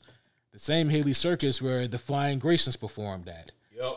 And Dick Grayson was primed to be a Talon. But thankfully, Batman said, nope, not this guy. Can't have that happen. But Batman is eventually able to make it back to the Batcave, and he's taken in by Alfred. And Alfred, being the OG that he is, has Talon's body strapped up on a board. Yeah. And they were to discover that if you keep a Talon's body in like sub-zero temperatures, then their regenerative properties don't function properly. So they're not dead, but it's almost like they're in a stasis if you keep them damn near frozen. Right. And so now that gives Batman like a lot of room to play with here, because now he realized that, okay, if I can keep these motherfuckers frozen, I know what I need to do. But it's also at this point when Batman is able to unmask this Talon and to get more information on him, he learns and tells Dick, this guy right here, this Talon who tried to kill me, he's your great-grandfather. Yep. Dun, dun, dun. Dun, dun, dun. I need a button like that. The dun, dun, dun. Yeah, why don't we have I don't know. That's a good button. It is a good button. Yeah. Very, very comic book-esque button. So now at this point, there's just a shit ton of Talons that are coming out and are about to wreak havoc on Gotham City. And now a lot of these Talons are going out after certain officials. They're going out to go ahead and attack and kill certain people in positions of power in Gotham City. And there was a list on one of these pages, and maybe it's later on here, but it was interesting looking at the list of people who the Court of Owls had these Talons go after. But besides that, they were also sending a large number of Talons to Wayne Manor. And now this was super interesting here because Bruce is still recovering. Like he's still bandaged up and he's still bruised up, and he has no idea what's about to happen. Yeah. Okay, that's the end of volume 1. Yeah, that's the end of volume 1. Like when I see on the end of volume 1, I'll show you the last page here because I don't. That's a bonus. There it is. Last page. Oh, yeah. That yeah. page. Yeah. Hell yeah. Because, that book still goes into Dick Grayson and the great-great-grandfather. Yeah. And the reveal that Dick Grayson was actually also breeded in order to become another Talon. Right. Very, very interesting. Hell yeah. You know they got to talk about that in the video game. Yeah, they have to, right? Oh, yeah. Yeah. Yeah. Like, once it's revealed, yep. there's that molar. There's that goddamn tooth. Yeah. Goddamn. But, man, like, this next issue, I really fucking love because you just don't see a lot of stuff like this often in comic books. And, like, it was just so fucking cool to read. And essentially, Bruce and Alfred. They're in Wayne Manor, obviously. You know, Bruce is still nursing his wounds, and they're talking about you know, like the whole Court of Owls and what they can do to kind of stop this whole cabal. And Alfred is trying to tell Bruce that you need to rest and recover. You know, you need to get your strength back. Blah blah blah blah. And Bruce is like, no, I'm fine, Alfred. But I've just been a fool. I've been a fool for so long. I've been so arrogant. But then it's at that point where both Bruce and Alfred, they hear something. And then Alfred hides his owl mask. Spoilers! Goddamn. Kevin has read a different Court of Owls than everyone else. But no, thankfully, no, that was not the case. Could you imagine, though? Fuck. Alfred, the whole time, like, yes, master. Puts on the mask. All right, let's go run the city for real. But no, Bruce and Alfred hear a noise, like a thump, and they're like, what in the fuck was that? Mm-hmm. And they're like, basically, they hear it, and they're like, someone's trying to get in. And so they both go checking in different places to see, like, who in the fuck is trying to get in. And then, like, basically, when it's too late, they realize, oh, shit, they're being attacked by Talons. And so the Talons have now infiltrated Wayne Manor. And so you have Batman here, or Bruce Wayne, who's beat the fuck up, who was deprived for 8 days and barely escaped with his life. And he's out here. I mean, he's in his own home, in his own goddamn house, trying to recover. And here he's being attacked by these Talons again. And so now he's just trying to hold his goddamn own, and there's just these like large number of Talons who are coming out to fight him. And so it's just this really cool fight scene that occurs. And again, like I just like the fact that this fight takes place on Wayne Manor, like on his own home turf, and it gives like credence to the idea that again that's what owls do. Owls will attack their prey on their own home, right? And that's exactly what these Court of Owls are doing. They're attacking the bat in his own home. Hoot hoot, motherfucker! Alfred, that's no owl. I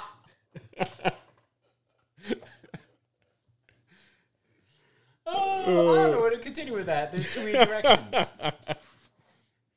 But I do also like the fact that so many of Batman's cool novelties come into play here. Like he smashes one of the Talons with a giant penny, which will have to be held to pick back up. Batman called the whole Bat fam for that. Like, all right, guys. Yep. We're going to lift this together. And we'll do some squats. On the count of 3. But also, the really cool thing here is that Batman tells Alfred to go lock himself in one room to keep an eye on him and surveillance. And Batman goes into a different room to get another toy. Mm-hmm. And the toy that he gets here is a toy that makes his way back in a later issue in the same run. Yes. This fucking thing. He gets the Devastator armor. And I fucking love this suit. Mm-hmm. The Devastator or the Justice Buster, whatever you want to call it. He fucking gets it. All the above is correct. Yes. It is this giant mech Batman suit. And Batman says to these motherfuckers, get the hell out of my house. Mm-hmm. It's so good.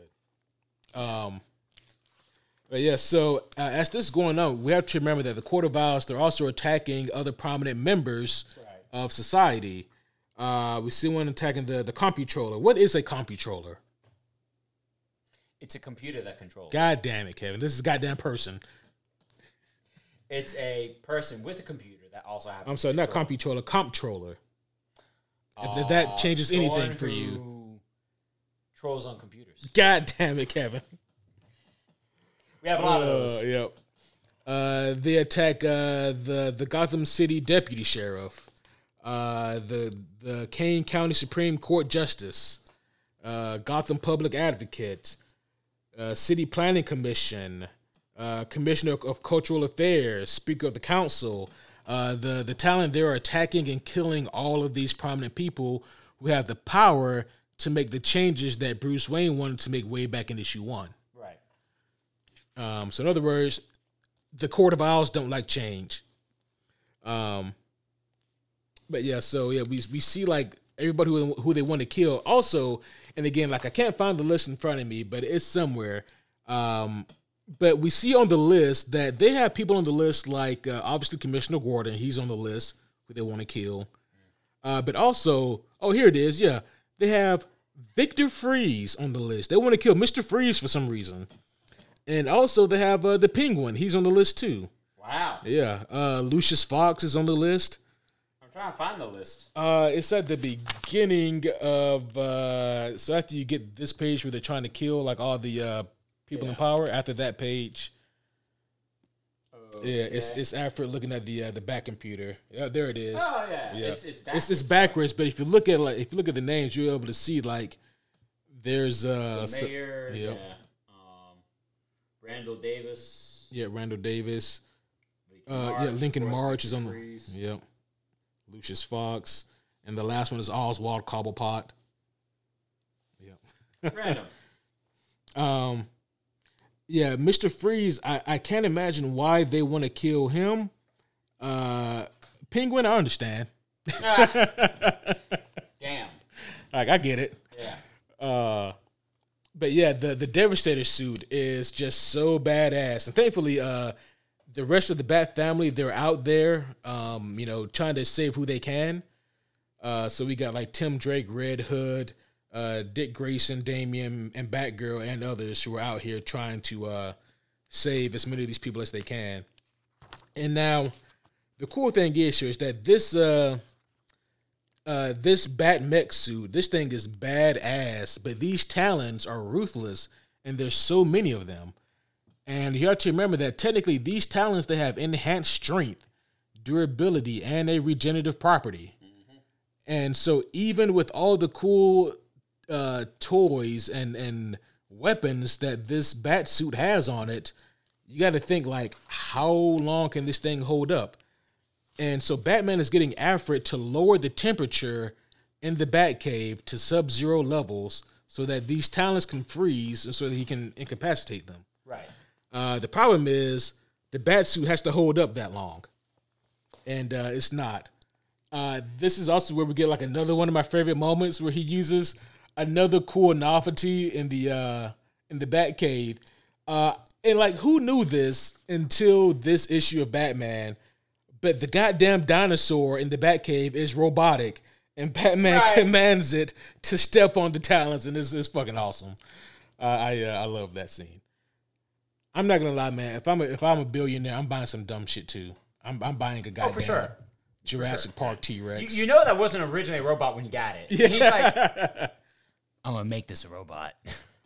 Master Wayne, if I may, so why, pray tell, would you make this dinosaur into a robot? Because, Alfred. Very well, sir. Thank you. Now, where's my tea? I need my relaxing tea, Alfred. My bat tea. I'm sorry, that was more like some Will Arnett Batman. A little bit, yeah. But what is also cool is that Batman receives an unlikely ally as he's being jumped by all these Talons who have finally started to breach the new mech back suit. And that is just a fucking swarm of bats come in. And so it's just really cool to see that Batman receives allies from the bats. And but it's also at this moment where the temperature begins to drop, but unfortunately, the bat suit is completely demolished. So Batman has to get the fuck out of there because now he's just in his normal bat suit. His mech bat suit is all fucked up. But yeah, so he's able to get out of there, and we do get this funny moment where Batman hops in the Batmobile. A Talon jumps in front of him. Batman runs over the Talon. Right. And Alfred goes, "Sir," and Batman just goes, "He's got a healing factor." Right. Right.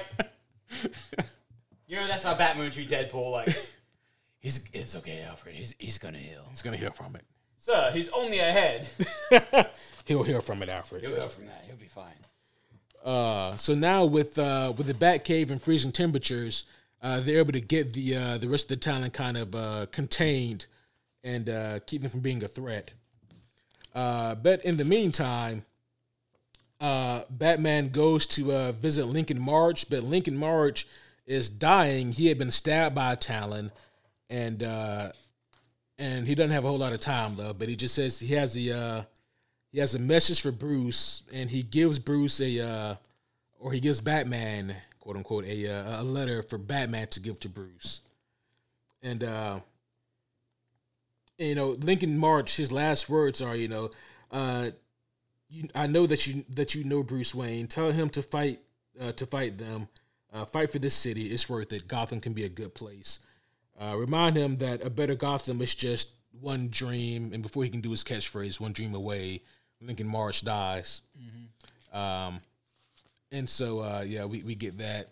By the way, guys, throughout all this, there is this really cool sub-story going on about Jarvis Pennyworth, who was Alfred's dad, who were servants to the Waynes before Alfred.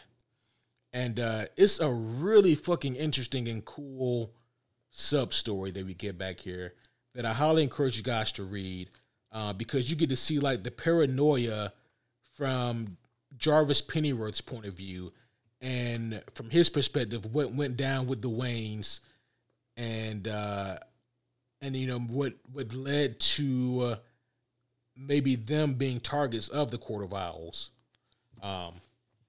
Really cool stuff. But essentially, we learned that Thomas and Martha Wayne, they wanted to build. I believe it's like kind of like an orphanage or like a home for troubled youth of sorts, or kind of like some kind of hospital for children, something like that. But they also wanted to like build a lot of other things for Gotham City that they were being told not to build. They were basically being threatened not to build. And Martha was really the one who's fighting that these things, be built. By the way, they did save the coolest Talon suit for the main event. Oh my gosh, yeah. That is such a great fucking suit. Yeah. So anyway, we go back to current time though, and we see Batman. He's he goes back to where it all began. He goes back to the Harbor House. He's able to get enough evidence to learn that he needs to go back to the Harbor House, the same place he went to when he was a kid after his parents died. Yeah. This is where he first looked for the Court of Owls, and this is where he's going again. And so he goes there this time, and he goes there to confront the Court of Owls one last time. This is going to be it, no matter what. He goes to the Harbor House, and he finds the Court of Owls. They're all sitting at this giant dinner table, and they've all died from drinking poison wine. So they've all decided to kill themselves. And Batman's like, well, shit. So on one hand, Bruce is happy that this is over with. But on the other hand, he feels a little upset, a little angry that they were able to get away with it in their own way. Right. Like in their own messed up way they won. Yeah. Like they won, like they ran the game until the jig was up. But once their cover were blown, they decided to off themselves. They afflicted the city with such a heavy hit, Yeah. and don't have to pay for it. Exactly. Yeah. And again, like every time when I was first reading the story, Kevin, every time I would get to a point where I'd be like, okay, now it's gonna calm down. It does another fucking 180 and picks right the fuck back up. And so here I am at this point again, and I'm like, okay, yeah. So, my first time reading this, I was like, okay, I'm in like the final stages of the story now. So, we're gonna get to the conclusion and wrap it on up here. Nope. And nope. And I'm reading here, and like Bruce, he's and I didn't remember this until my reading of this recently. But Bruce kept the shell casings that killed his parents, and he's just playing with them in his hands, and he's just sitting, in the in Wayne Manor, just kind of looking whimsically. He's like he can't believe that it ended like that. Yeah.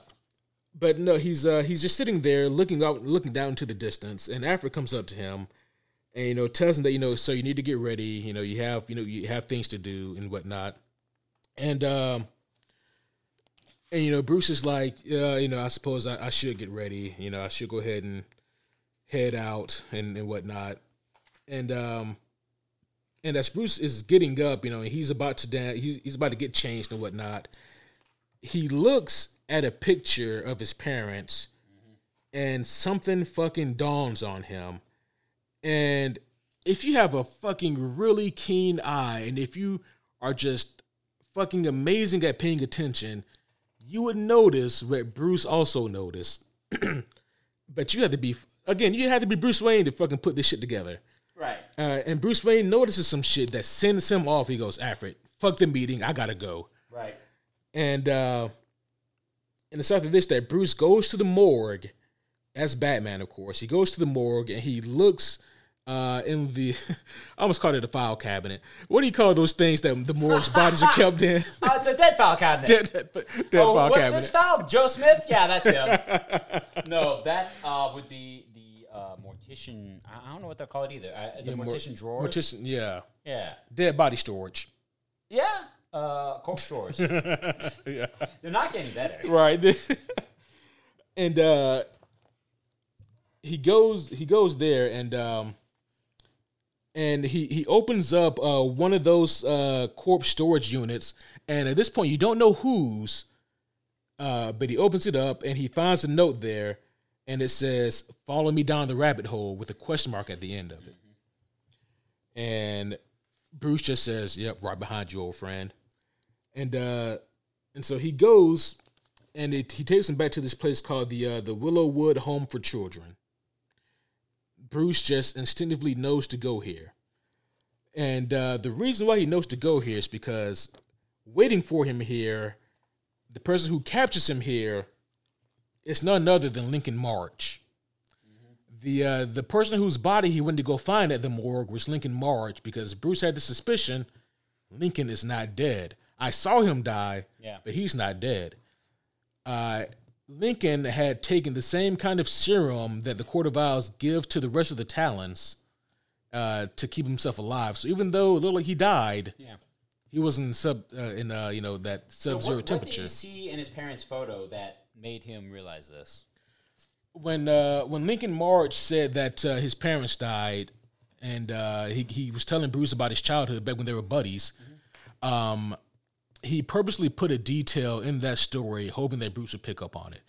And what he says to Bruce was, I remember, my parents, when my mother died, it was really rough on me. And I barely remember what she looked like, but she had this clay pendant with a heart on it, and I could never find it. And then he goes on, and it's just a small detail. But if you look just a few pages before that, when Bruce is looking at the picture, you see that there's a heart-shaped pendant on his mom's shirt.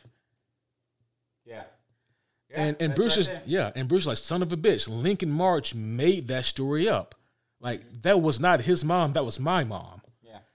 And that was enough for him to know, wait a minute, the Court of Owls also didn't kill themselves. They were set up just like I was set up. So the Court of Owls, come to find out, those members that you see sitting there dead at that table, they didn't kill themselves via suicidal wine. they were poisoned by Lincoln March. He killed them. And come to find out, Lincoln March has, of course, been a member of the Court of Owls this whole time, except he was a prop.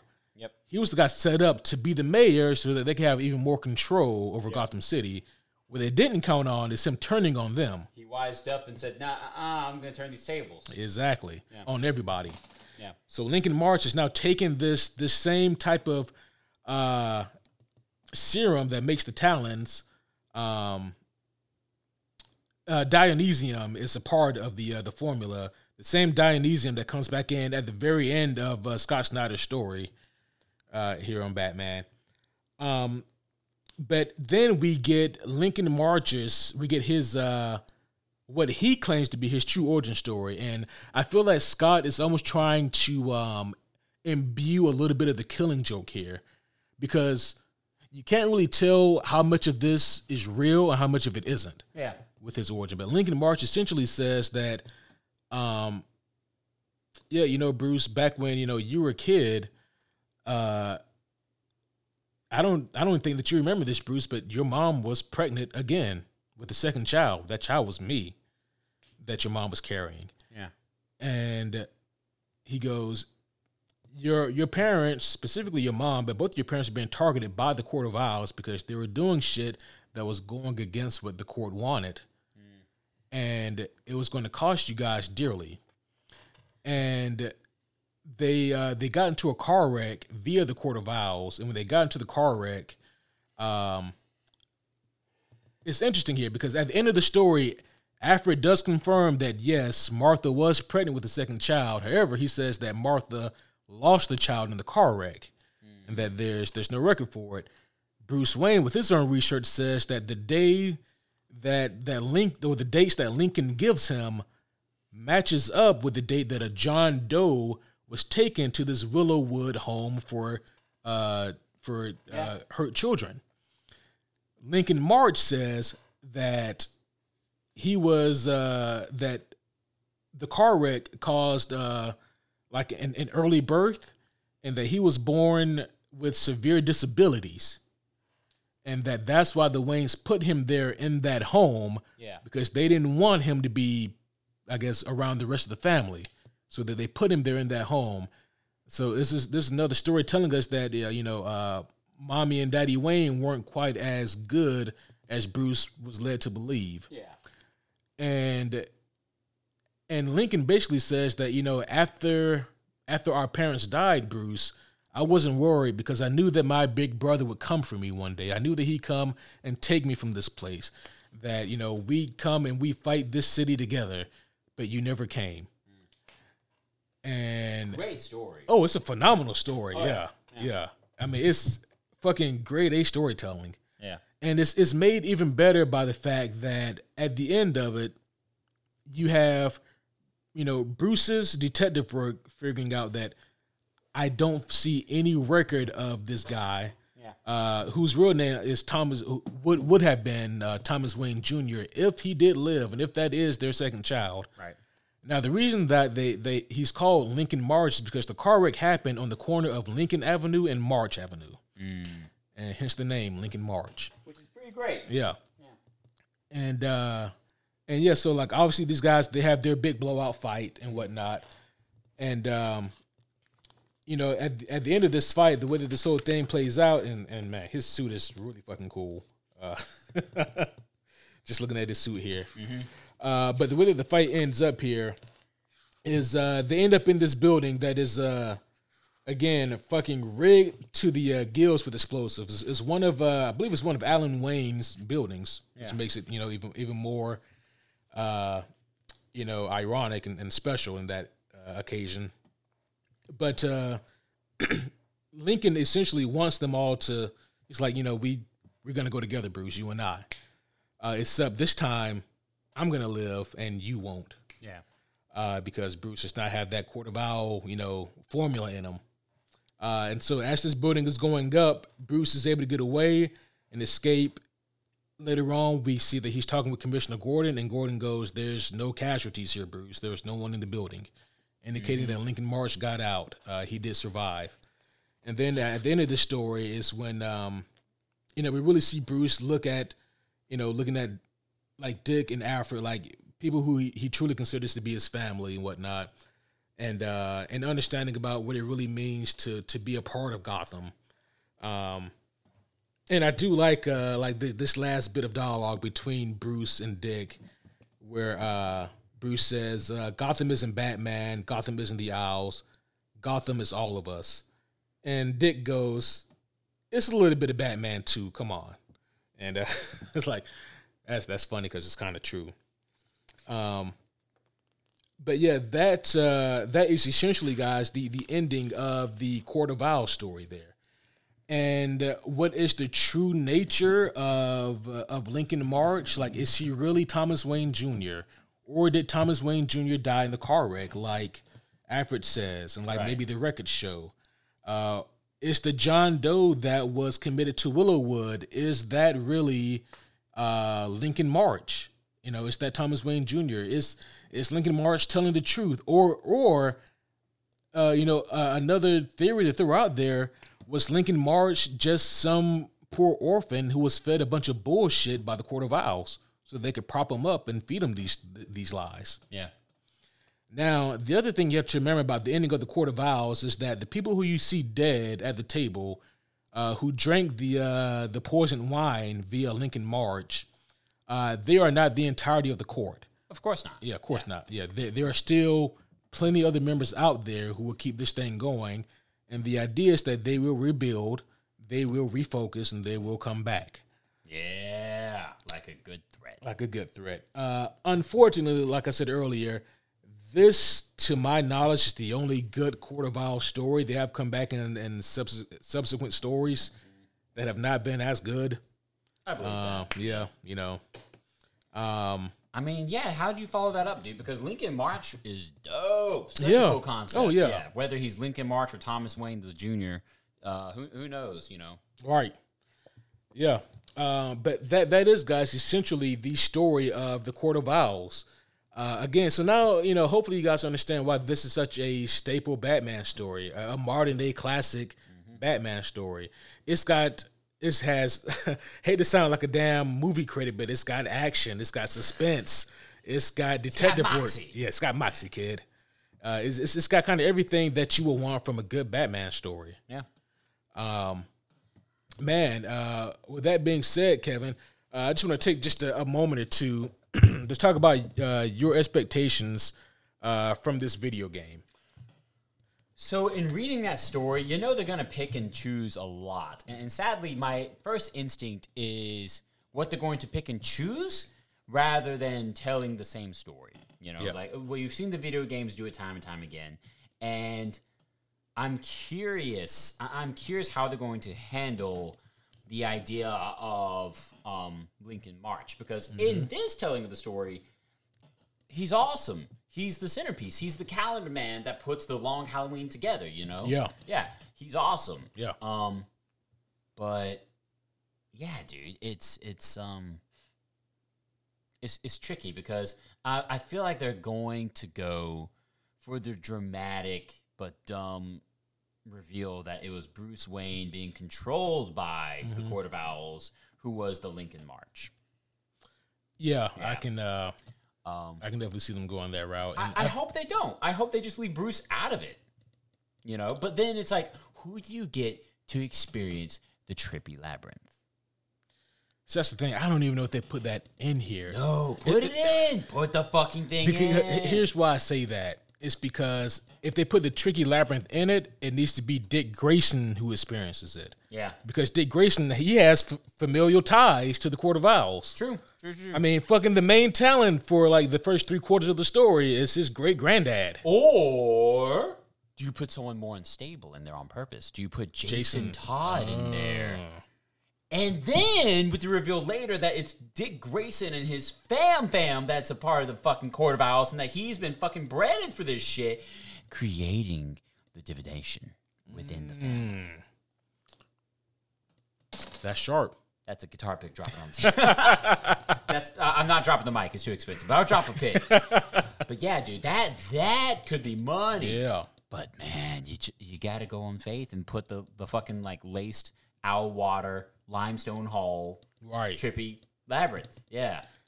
So cool, man. It is, man. And it's like, and this comes back to marketing. And I know with the big budget video game, there's no way that you can avoid, letting people know that the Court of Owls is in it. But it would have been really cool if you didn't know the Court of Owls was in this game until you played it. Right, like you got the idea that it's just like Mr. Freeze and Penguin or some shit. Yeah, because we know that Harley Quinn is going to be in it as a villain, which I'm glad to see her as a villain again. Amen. Amen. Thank you, Kelly Cuoco. It's an awesome show, but yeah, it'd be fun. Yeah. Clayface is going to be in it. Mr. Freeze, Penguin. Those are the confirmed villains. But man, like how cool would it have been to like just think, oh, okay, Mr. Freeze is like the big bad, and Bruce is dead, and that's all we know. Yep. And then go into the game and maybe find little breadcrumbs, little clues. Mm-hmm. Or you remember that part in Arkham Knight where you're flying around Gotham and out of nowhere you get attacked by Man-Bat? Yes. How cool would it be if you were just trying to get to another mission, you get attacked by a Talon? Dude, look at this Riddler trophy over here, just gliding through the air.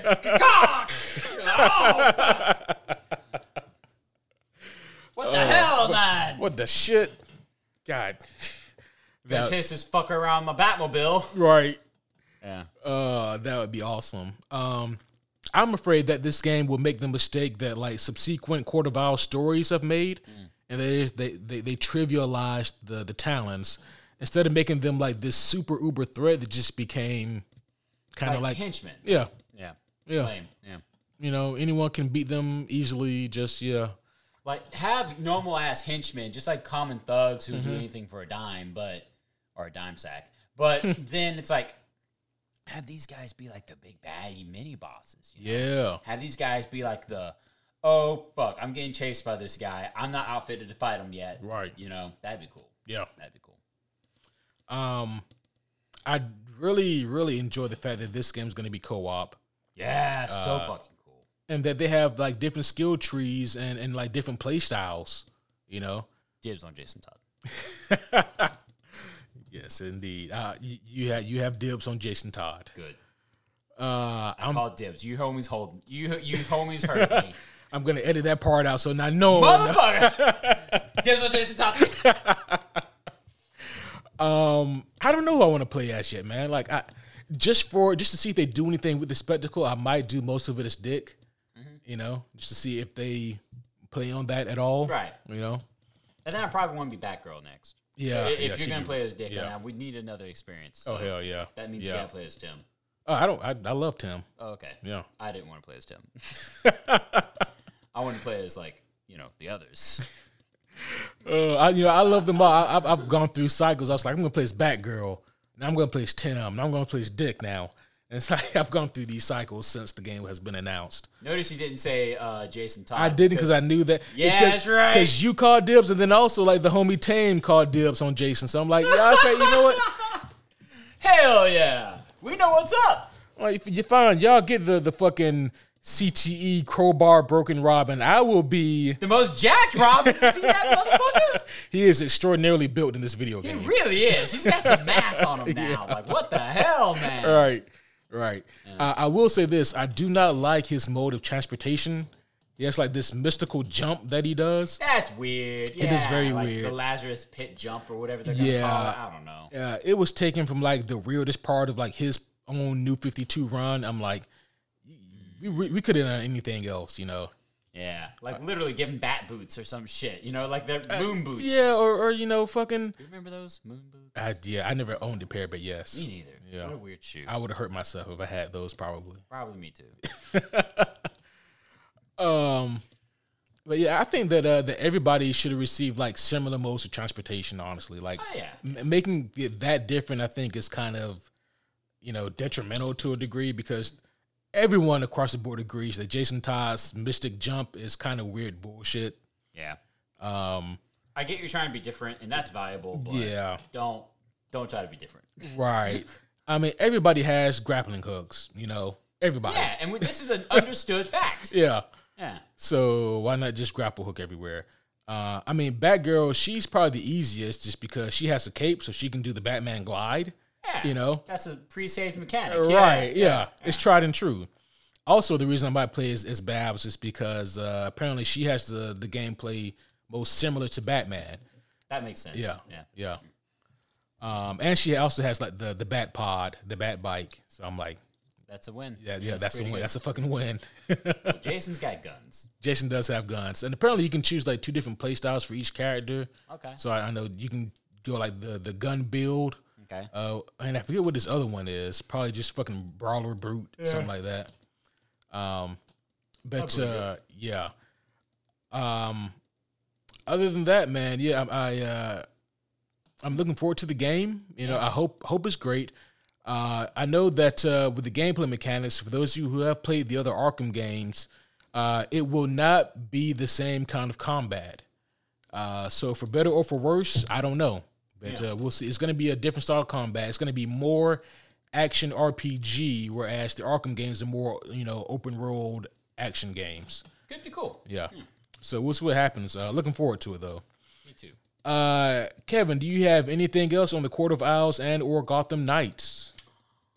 I'm just excited, man. Do we have a release date for the game yet? Yes, October 21st is the release date. So about 2.5 weeks. Yeah, about 2.5, 3 weeks from this recording, the game will be out. And you better believe we will be reviewing it once we put a little bit of time into it. Makes sense. Yeah. Makes sense. Yeah. But that's going to be a fun one. It'll be a real fun one. Agreed, dude. That's going to be really fun.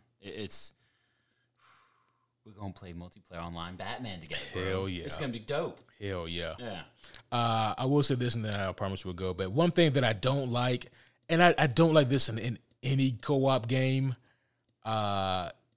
where and they're putting this mechanic in this game as well, where like you and I can both play as the same character. Nah, don't let us do that. No. Be dicks. It breaks the immersion completely. It does. Yeah.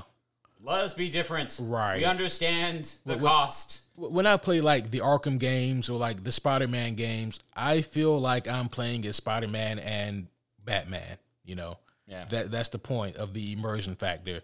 I don't want to break that immersion by seeing like another fucking, Red Hood or Nightwing running around. No. Fuck no. And not unless it's Clayface. And then in that case, I gotta kick his ass. Right. But yeah, we'll see. Hopefully the game is great. But that would be all for this one. Homies, let us know what you guys think of the Court of Owls. Hootie hoo. Hootie hoo. I was also going to hootie hoo, but you interrupted me. Hootie hoo. Hootie hoo. Worth it. Oh. But that will be all for this one, homies. We will see you guys next time. Next time, guys, we'll be reviewing Marvel's Werewolf by Night Halloween special. I am actually really looking forward to seeing this thing. It is definitely going to be by far the most unique and different thing from the MCU. And so yeah, hopefully it delivers, man. I'm looking forward to seeing that. And that comes out this Friday. But that will be all for now, homies. We will see you guys again next time. But until then, my name is Superhero Homie Q. And I am Superhero Homie Kevin.